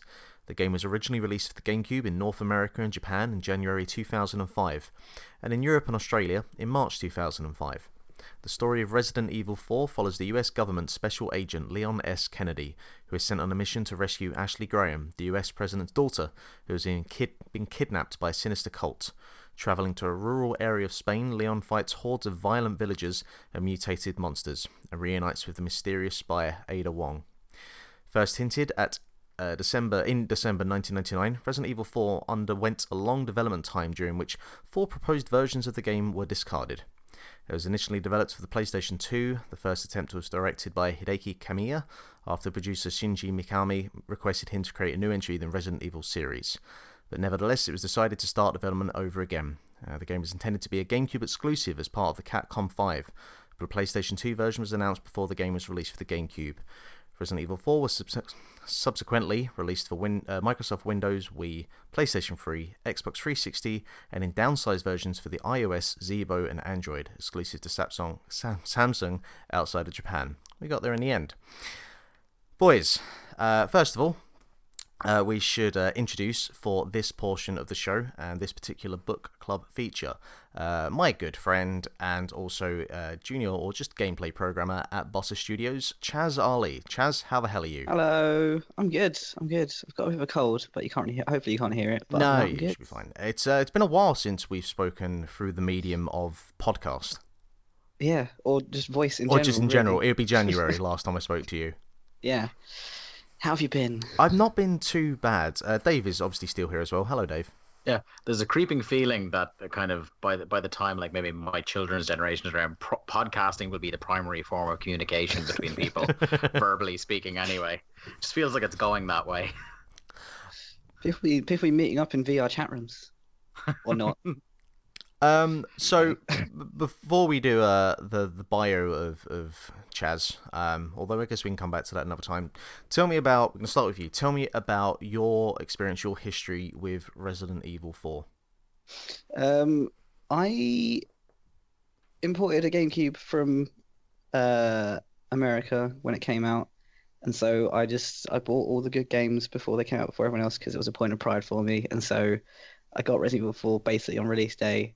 Having played Resident Evil 2 before on the N64, the best version, obviously, and didn't really know what to expect, and was blown away by it basically, and yeah, I love it. It's great, and I've played through it a lot, and yeah. Had you spent time with the original trilogy and Code Veronica and all the other kind of Resident Evil games before that? Not hugely. I played through most of 1 and all of 2, but I haven't played 3 up to this point. So yeah, I was a little bit out of the loop, but I was like, oh, it's Leon again. Yeah, cool. Jumped on it. Yeah. And Dave, what about you? What was your kind of entry point with Resident Evil and your experience with Resident Evil 4?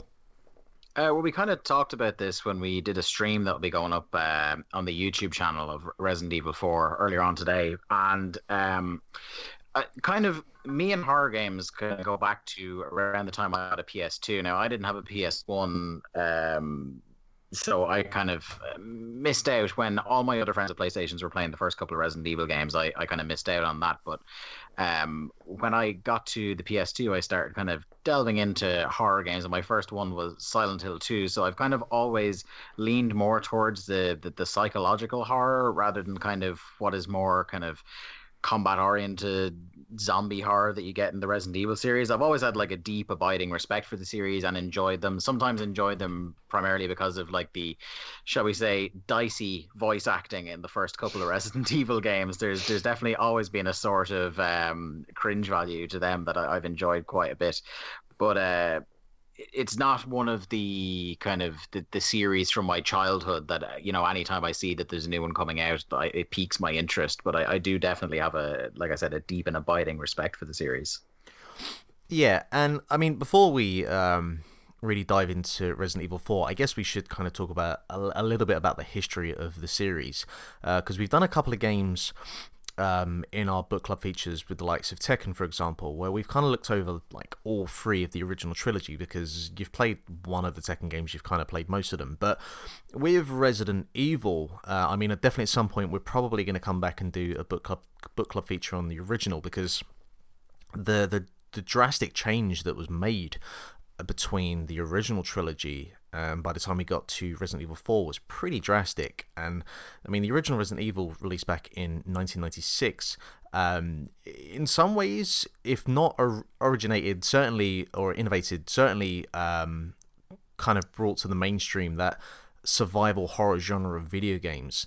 And obviously, a lot of the comparisons that you always get is with that and Silent Hill. And I've always kind of maintained that, they're going for 2 different kind of styles, and then it's really just a sort of subjective opinion about which one you prefer from that. Yeah, they're all kind of under the horror umbrella, that's for sure.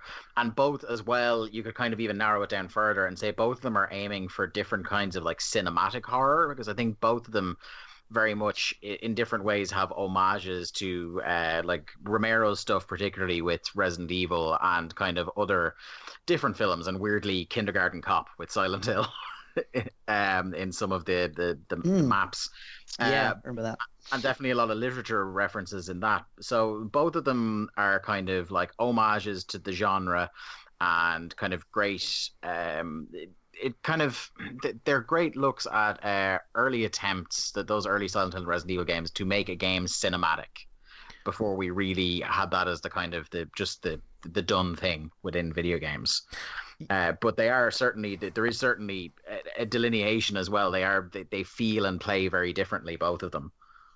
Yeah, and I think this is one of the sticking points still for a lot of people that prefer the original Resident Evil over Resident Evil 4, is the fact that the first was the kind of benchmark of that, as you said, sort of George A. Romero slow-paced zombie type kind of cinematic experience within video games, where Resident Evil 4 came along and was a little bit more action orientated. again, it's purely a kind of preferential thing about what you prefer there. But I mean, how do you feel between the two of you? The kind of change they made to Resident Evil 4, was it sort of necessary by this point? Had the style of gameplay kind of tied itself out? And do you think that it is a kind of improvement on the experience, or was it just so completely different that you have to kind of treat them as two entirely separate games and almost separate kind of franchises, even though they kind of retain some of the same elements and themes and characters? Well, I think Resident Evil 4 definitely loses some of the cinematicness, I think, because mostly because it loses fixed camera angles, which was made Resident Evil 1 to 3 really strong in how it played with fear, and also there's that sort of cinematic control, directorial control about what you actually see and how things play out. But Resident Evil 4 just controls so much better. But it still had enough of that sort of limitation to the control to keep the horror thing going. Like, you couldn't see behind you, you couldn't strafe, which always seemed weird, but it kind of added to it to keep it a bit scary. But yeah, I don't know, I always preferred 4, and I still do, but I think that the later games took that style a little too far in their action way. And lost a lot of the charm. Yeah, I think that was something we touched on during our playthrough as well. That, like, I think by the time you got to developing Resident Evil 4, there was a bit of staleness creeping in with the way the franchise had played to that point. So it was great that they went with a more action oriented kind of configuration going into Resident Evil 4, but at the same time, like you said yourself, they kind of it went too far, and once you kind of have Resident Evil 4 come out, things drop off a cliff fairly rapidly after that. So it's great that they changed things for Resident Evil 4, but I think given the legacy those changes would then have when they were taken up to 11, it kind of would kneecap the franchise a little in future games. Yeah, and like mentioning some stuff there about the controls, and having gone back and we played it a little bit earlier, and I haven't touched Resident Evil 4 in a long time, and I was getting frustrated with the controls because I couldn't do stuff like strafing, and the right analog stick was just a mess in terms of trying to look around with it, and like when you stop to aim at something, you can't move, you're stuck in that position. And the whole point of it, and what retains some of that survival horrorness, is that idea of reducing the amount of things that the player can do and limiting him, and that is kind of the point of survival horror, is to not empower the player but to take that power away. That's what makes survival horror so effective. Yeah, That's like why that. Sorry, go on. Not to harp back onto the Silent Hill comparison, but like Silent Hill 2 is considered one of, if not the greatest survival horror game of all time by a lot of people, and that game controls like fucking garbage. You know, but like sometimes a kind of clunky control system, even if it isn't done by design, a clunky control system can really help with the tension and the fear of when you're under attack, that you know you can't respond with the kind of precision you'd like. And that certainly is the case in Resident Evil 4. Now, at the time, a decade or so ago, it wouldn't have seemed as kind of janky and as difficult to control maybe as it does now. We kind of, looking back on it from 2016, we have a different perspective on it than than when it came out at the time, if you understand me. Yeah, and I think the Wii version is quite a divisive version because it doesn't have that... but it still has the movement control still is sort of janky, should we say, and limited. But the aiming, you can just like really quickly point and shoot someone in the head, like as long as you can see them with the Wiimote pointing controls. And it does make the game a hell of a lot easier, and it feels much more like an action game than the original, or a gamepad based version of Resident Evil 4 does. And I still really enjoy the Wii version, but I do think it's a very different game just because of that aiming change. Yeah, I mean, there's quite a few games like from the Wii that sort of had that, like the difficulty, like even in Twilight Princess is a lot easier, just because again, like with aiming with the crossbow and stuff like that, it's the bow, sorry, is a lot easier to do that kind of stuff. I never touched the Wii version, but yeah, I can presume that literally just kind of being lift up and fire at will, because trying to do the headshots earlier was kind of difficult. Like I was wasting a good 4 or 5 rounds on any given enemy because I could just lining up was impossible to do. And again, it's kind of preferential thing whether you want that or not, but it does add tension to the game that it's not just the lineup, the sight doesn't directly go to an enemy's head. You know, you really kind of have to take your time with it, and the kind of menacing sort of lurch forward of the enemies as they approach towards you while you're trying to aim at them. And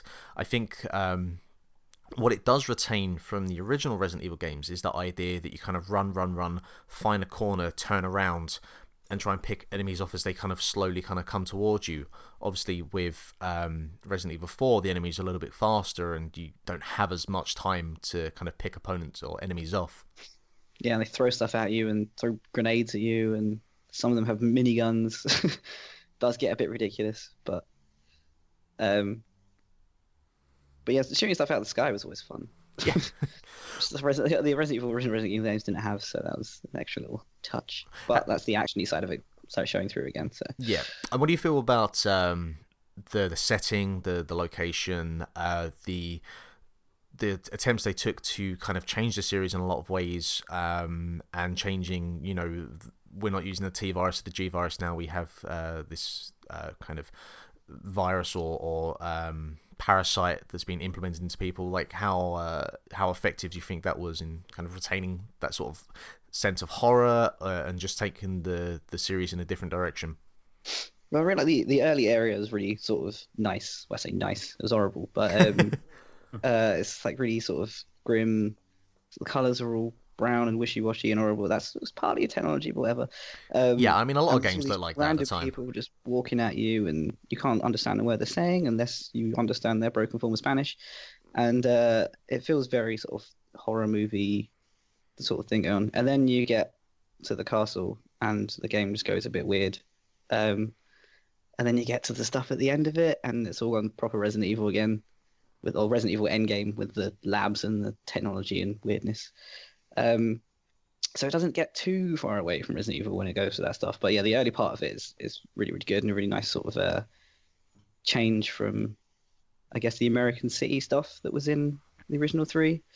Yeah, it's an interesting challenge when you're making a game like that and you've already got 3 well-known games in a franchise, that when players pick up a game with Resident Evil 4 on the front, there are certain things and certain tropes they're going to expect the game to live into.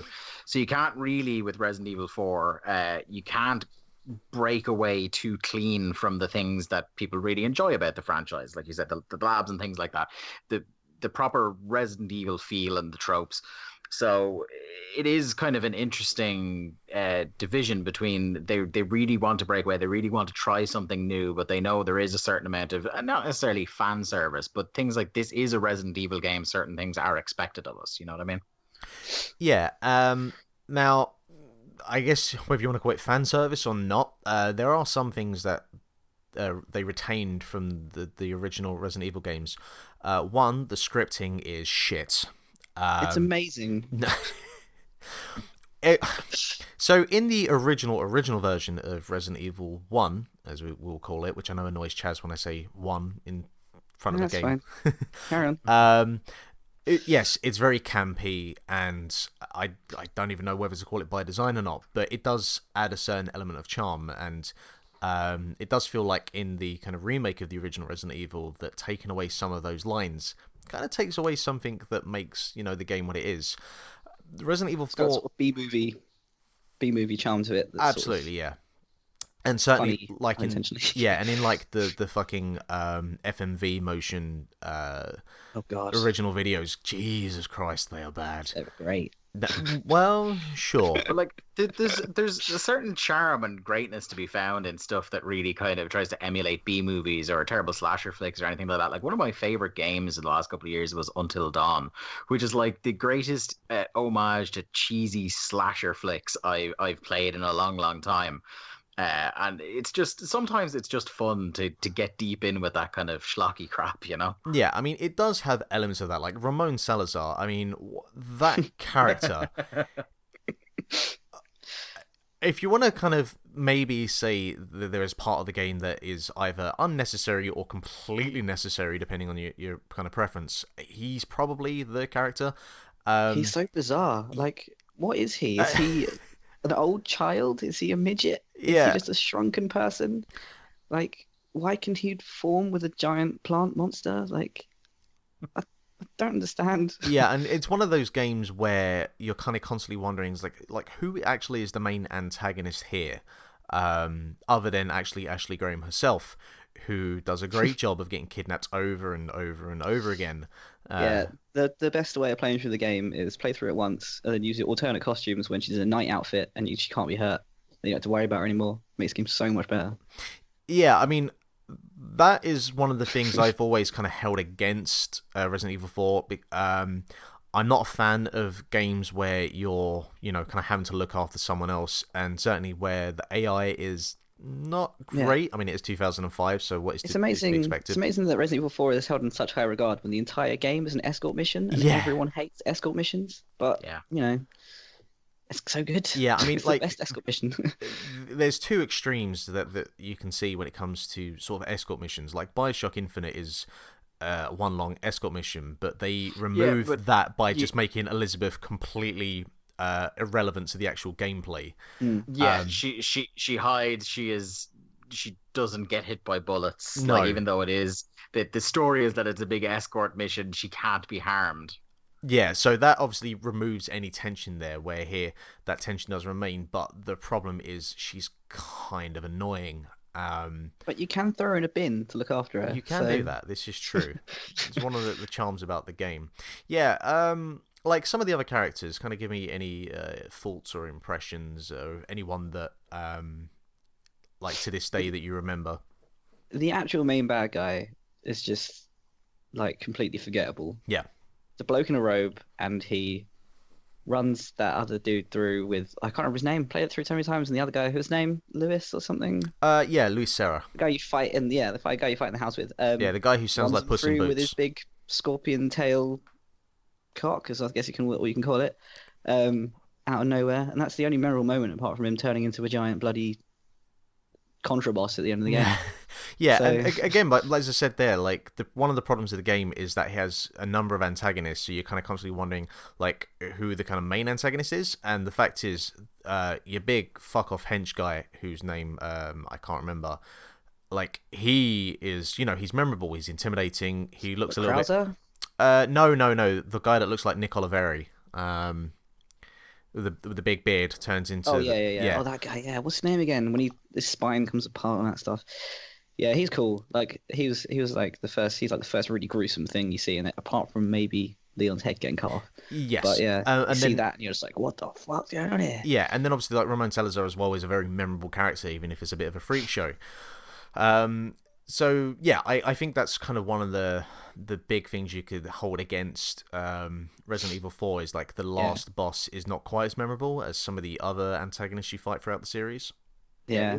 You find that's a common problem in a lot of games, that you spend a long time at the critical path of games building and building towards an eventual conclusion, and it's hard sometimes to stick that landing at the end where the journey ends up becoming a better experience than how it ended. Yeah, sometimes that's just people running out of time and money. Yeah. In production. But like for all its crap characters, because most of the characters in it are crap.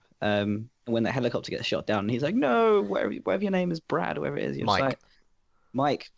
Yeah, it's like, "Sorry, Mike, don't die." And you're just like, "Well, what? He's the helicopter pilot that I haven't known." And then you've got who's the girl on the end of the comms thing? Hunnigan, yeah, I think that's the one. Yeah.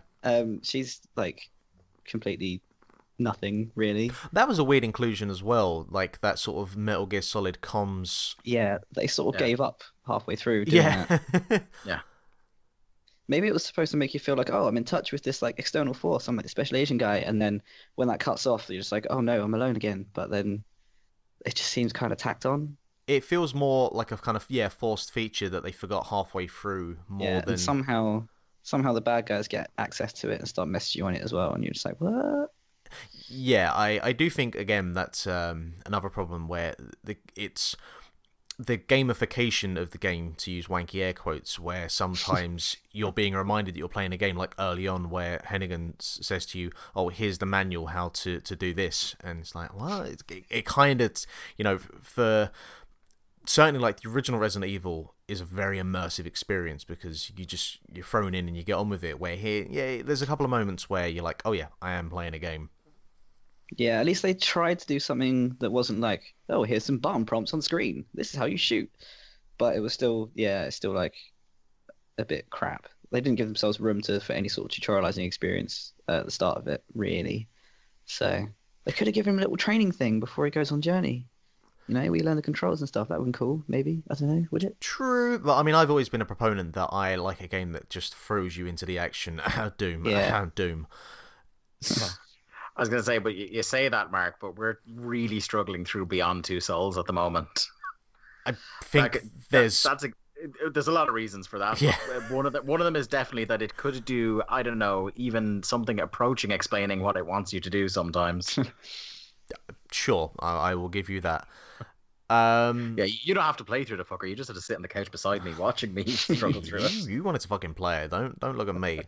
What do you feel that? And we kind of briefly touched on this, but sort of the legacy of Resident Evil 4, because it was again one of the games that really kind of pioneered that third person over the top shoulder sort of experience. Like Max Payne had done that before, but then Resident Evil. Max Payne was very much a sort of more traditional run and gun third-person platformer feel to it. Like, yeah, like it played like, it played like a third-person platformer, really, like just with some guns in it. Yeah.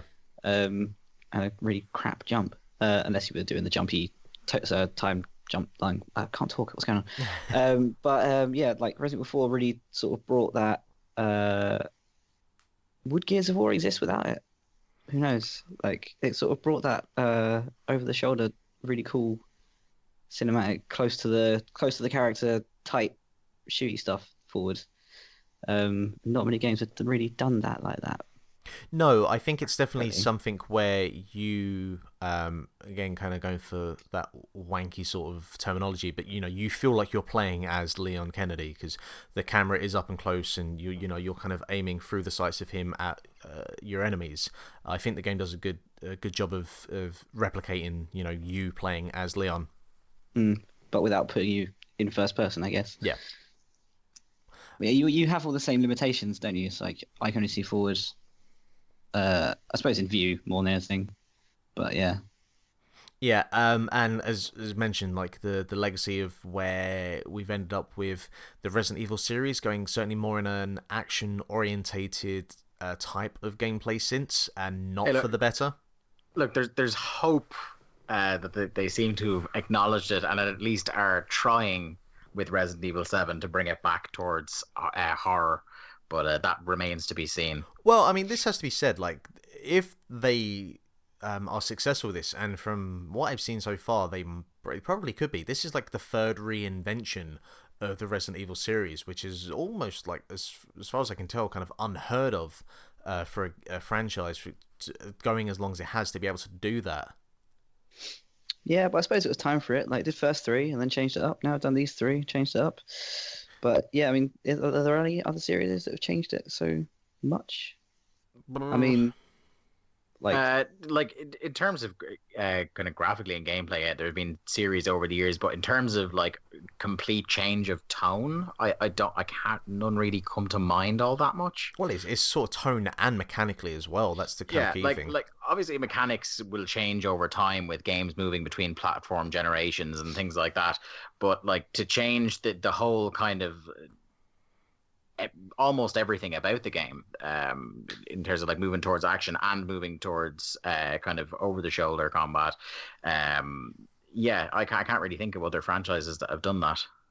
I mean, the big one that changed like so much between 2 and 3 was Fallout.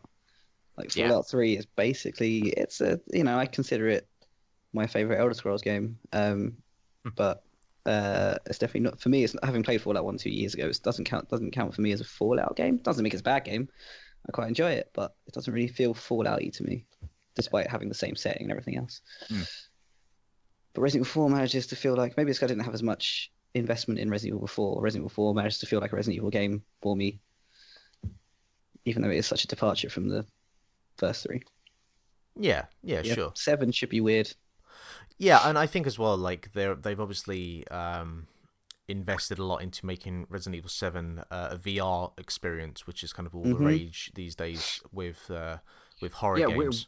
We're weirdly an optional VR experience. Like, they're not going full on that it's a PSVR game. It's one that you can experience the whole campaign in VR if you want to. Yeah. That I can't imagine that being too much fun. Yeah, a few heart attacks. Yeah, I think horror games are going to be the one that really test quite how immersive VR can be, because that is horror games are ones where you sometimes want to feel detached so that you're not hiding under your bed. VR can be so good. VR can be so engrossing that doing something like horror in it can be a little bit too affecting. Yeah. Yeah, there was loads of videos that kind of went around of that kitchen demo that turned out to be the Resident Evil 7 tech demo. Yeah. Of people absolutely losing their minds trying to play through it. See, I haven't played that yet. I played a bunch of VR stuff, but I haven't played any of the horror stuff yet, actually, in VR. So, although I had a really experience with there's a Vive demo with a big old giant whale thing, and I'm terrified of the sea. I have seen that demo or seen people kind of playing it, and it looks like the kind of scale of the whale sort of going past you looks pretty immense. For a lot of people, it's really cool. For me, I nearly shat myself. So. Well, I was in the sea the other day, and I can confirm it still sucks. So you're absolutely justified. Never been in the sea. There you go. Keep it that way. Your Mark Robinson sea update for the week.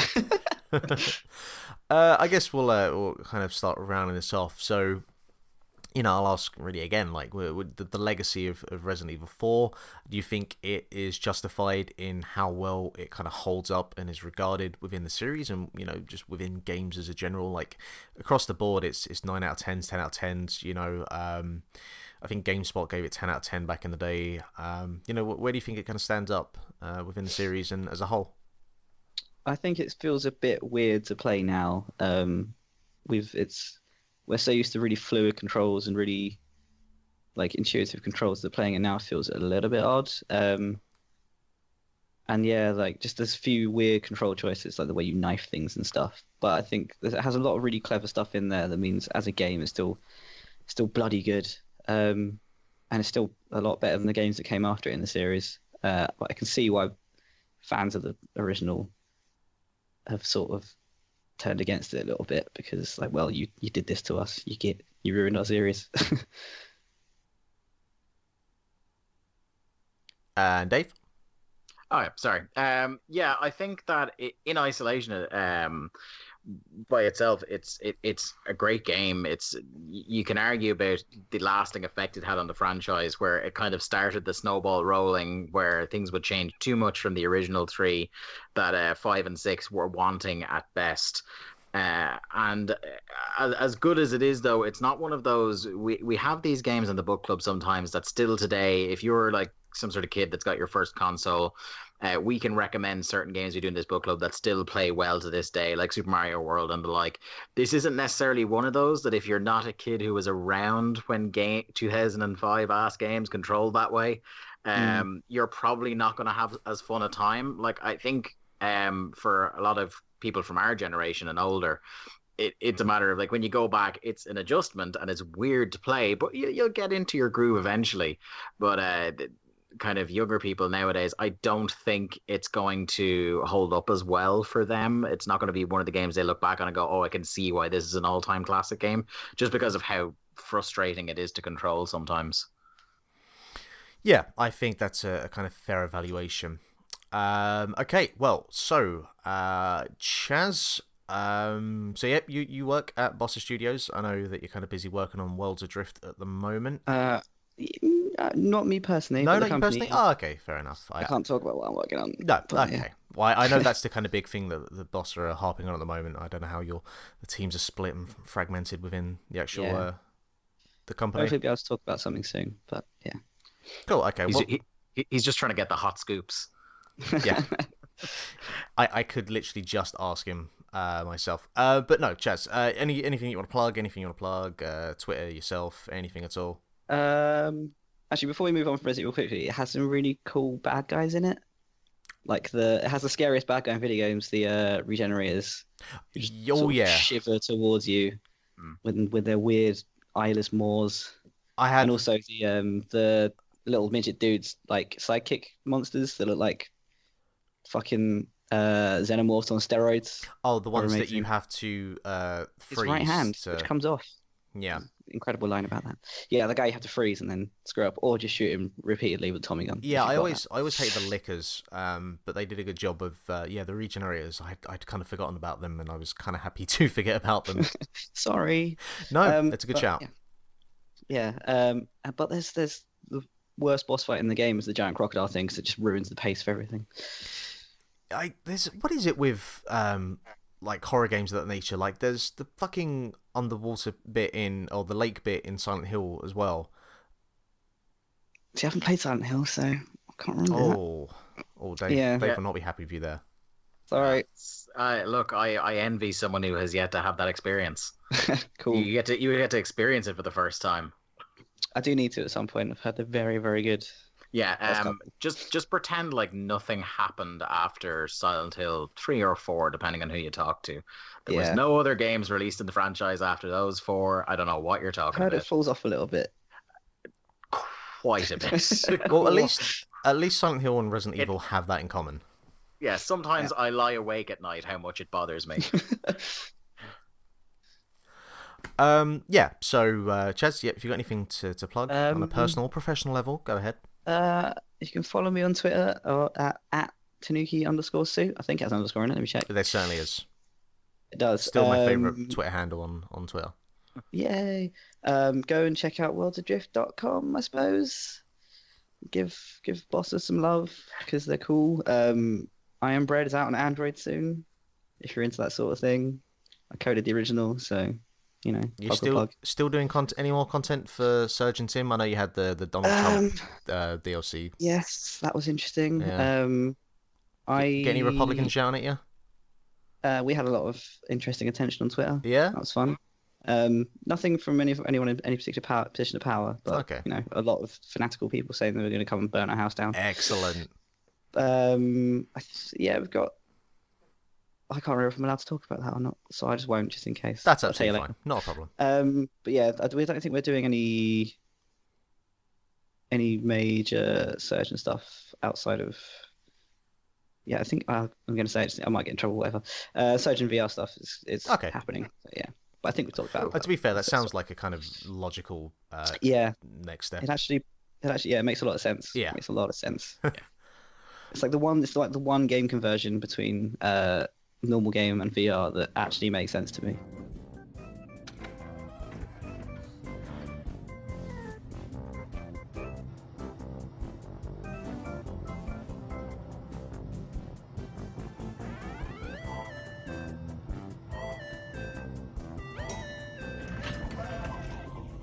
And we're back. That was a lovely chat, wasn't it? Chaz, he's a good lad. Yeah. He's a fine lad.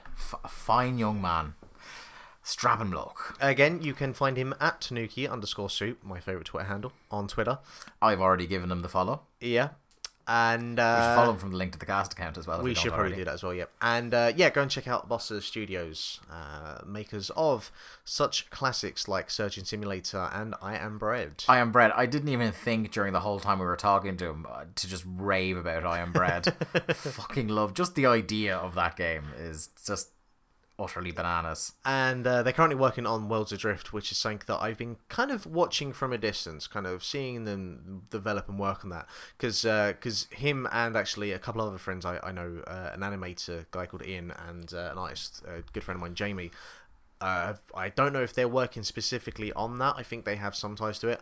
It's looking pretty good. I'm very interested to see how that turns out.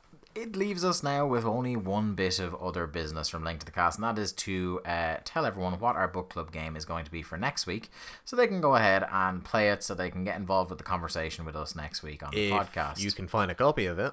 I have one. No, I'm not on about us. I'm on about anyone else. Yeah. Well, look, it's worth it. It's worth the struggle. I think I got mine for like $14.95 and not too long ago. Really? Yeah. Was that from The Rage or? Yeah. Yeah, wow. The Rage up on Face Street, yeah. They had a few copies of it, so like the more they have, the price tends to go down a bit. Yeah. Anyway, the one we're going to talk about, we're taking you back to the GameCube. Is this Resident Evil 4 might have been our first GameCube game, was it? No, we done Metroid Prime. Oh, just Metroid Prime, yeah. Yeah. Oh, my mistake. We are going to be talking about one of the most unique horror games ever made, and that takes some doing. Eternal Darkness, Sanity's Requiem for the GameCube is going to be our book club for next week. A real interesting discussion, I'm sure, is going to be had. So make sure to tune in for that. Yeah, that's pretty much us done. Episode 40, Mark. 40 episodes. Incredible. Getting towards that half century. 40 plus a couple of extra ones. But yeah, I'm looking forward to the 50th. I'm kind of thinking now already, like, what should the 50th episode be? At this rate, I think the 50th one might land around Game of the Year. Are they classified in the... They're not usually, but it'll be around that time, if not start of New Year. We'll have a couple of Victor thoughts about it. Because I've got the one game that I still haven't suggested yet, which I'm gonna have to do at some point. So maybe, we'll see. Well, we'll have a talk about it. But anyway, that is another episode of Link to the Cast in the can, sorted out, done, boom. You should go to linktothecast.eu. You really should. You listening at home, listening on the bus, wherever you're listening to it, go to linktothecast.eu. That's our website where we kind of centralise all our content. It's where the show notes for the podcast go up. It's where our articles go up. All sorts of good stuff over at linktothecast.eu. I would also advise to follow us on social media. Facebook.com/linktothecast or at linktothecast on Twitter are the best places to get alerted as to when our content goes up. When we live stream, we tend to live stream from twitch.tv/linktothecast, and then those streams and some other streams that we record locally later get put on our YouTube channel. Please go subscribe to that. Search Link to the Cast on YouTube and dig through all the images of Anne Robinson, but I think we're still second from top there on the list when you search for Link to the Cast. So if you type it in, we're up there. Yeah, so you'll find us. Check out some stuff there. We have a pretty good, solid content lineup that runs from Monday to Friday on the site. There's always going to be something you'll hear from one or the other of us. Monday is Mark on Mondays, and that's the solo play series where young Mark Robinson takes us through a game he's playing. At the moment, starting to wrap up on Undertale. So what did we have up this week? What were we talking about? Where are we? I'm stuck on Undertale because I'm on one of the two final bosses, basically. And as I mentioned earlier, the kind of battle mechanics of Undertale is very bullet hell-esque, and they've really ramped up the bullet hell part of that. So emphasis on the hell. And on the bullets. So I want to have this wrapped up in an episode or two, but it's going to come down to my skill or lack thereof to actually get it finished. So I have ideas of what I'm going to do next, but I'm going to wait until Undertale is at least wrapped up before I announce anything. Tuesdays, generally speaking, we'll put up an old book club from a previous podcast, and as well as that, we'll do an article. How's that article coming along, buddy? I totally forgot to do that. I mean, it does exist actually, so I guess I could put that up. Although, beyond good and evil of articles. To be fair, I just don't actually think it's very good, so I might actually just scrap, because I did hand that in for something else. But yeah, I think I might just do a review of Undertale. I think I'll just do that. Okay. Yeah, I put like 1,300 words together, and I was just like, it's not great. So you can look forward to that next Tuesday. But you can't win them all, so. Can't win them all. Wednesday is Link to the Cast Plays, and that's where myself and Mark as my co-pilot sit down and play through something. We are still entrenched in Beyond Two Souls, but it looks like we're getting towards some sort of a conclusion on that one. It never ends. I think we're finally starting to ramp up, but you can check out this week where we are running around a war zone in Unspecifiedistan, followed by trying to break into a top secret mental hospital that's guarded by one lackadaisical receptionist. I want to say that the game just gets more batshit crazy by the week, but it's like it used to be a thing. Like we said at the start, where 1 hour would be really bland and then 1 hour would be really action packed. But now it's like wildly swinging between the two within 1 hour. Yeah, the oscillation within that hour is like it goes between those two incredibly different scenarios I just described there in 50 minutes. It's kind of numbing. It's really, really weird. Thursday is the day the podcast goes up. That's the only thing that usually goes up on a Thursday, so you can check that out. And Friday is Friday of Plays. This last week we finished off playing Virginia, which is a really trippy mindfuck of a game. And this week I'm going to start playing Life is Strange, and I believe we're going to have a young Mark on to have a look at that. Because he's very curious. I want to at least see the first episode and kind of see what's going on. Yeah. We also sporadically do some other live streams. WWE 2K17 we had a quick look at this week, including Possibly one of the weirdest, funniest things that has ever happened on one of our live streams at the very beginning. I won't spoil it, but it involves the start menu for the game, and it is fucking great. Can we just say that Biggie is a good lad? He's a good lad. And then our tile by tile review of the god awful creator wrestlers at the very end of that stream is also worth tuning in for. And also at some point, I think possibly within the next week, depending on how your schedule works, young Mark Robinson, we're gonna have to barrel through Hitman. Yeah, we keep saying that. Yeah, but like we're getting towards the final episode is coming out soon, and also Japan, Game of the Year is going to be. This is true. We need to finish that fucker because that might be one of the strong contenders. It's really dawning on me. I have a few games I need to play before Game of Year. I gotta throw you down on Uncharted 4. You need to throw me down on Uncharted 4. Yeah. Anyway. And I still need to play the fucking Witness. I'll tell you what. Actually, that might be an idea for when I'm cooking my dinner. Sure, why not? Because I hate myself that much. Individually, that man over there is at Lithium Project on Twitter. I am at Dave Ryan IV. This has been Link to the Cast. We thank you very much for listening. Please check us out on iTunes, rate, subscribe, all that good business. Really appreciate the download or however you are deciding to listen to this, and we shall see you next week. Now get the fuck out of here. Go. It's over.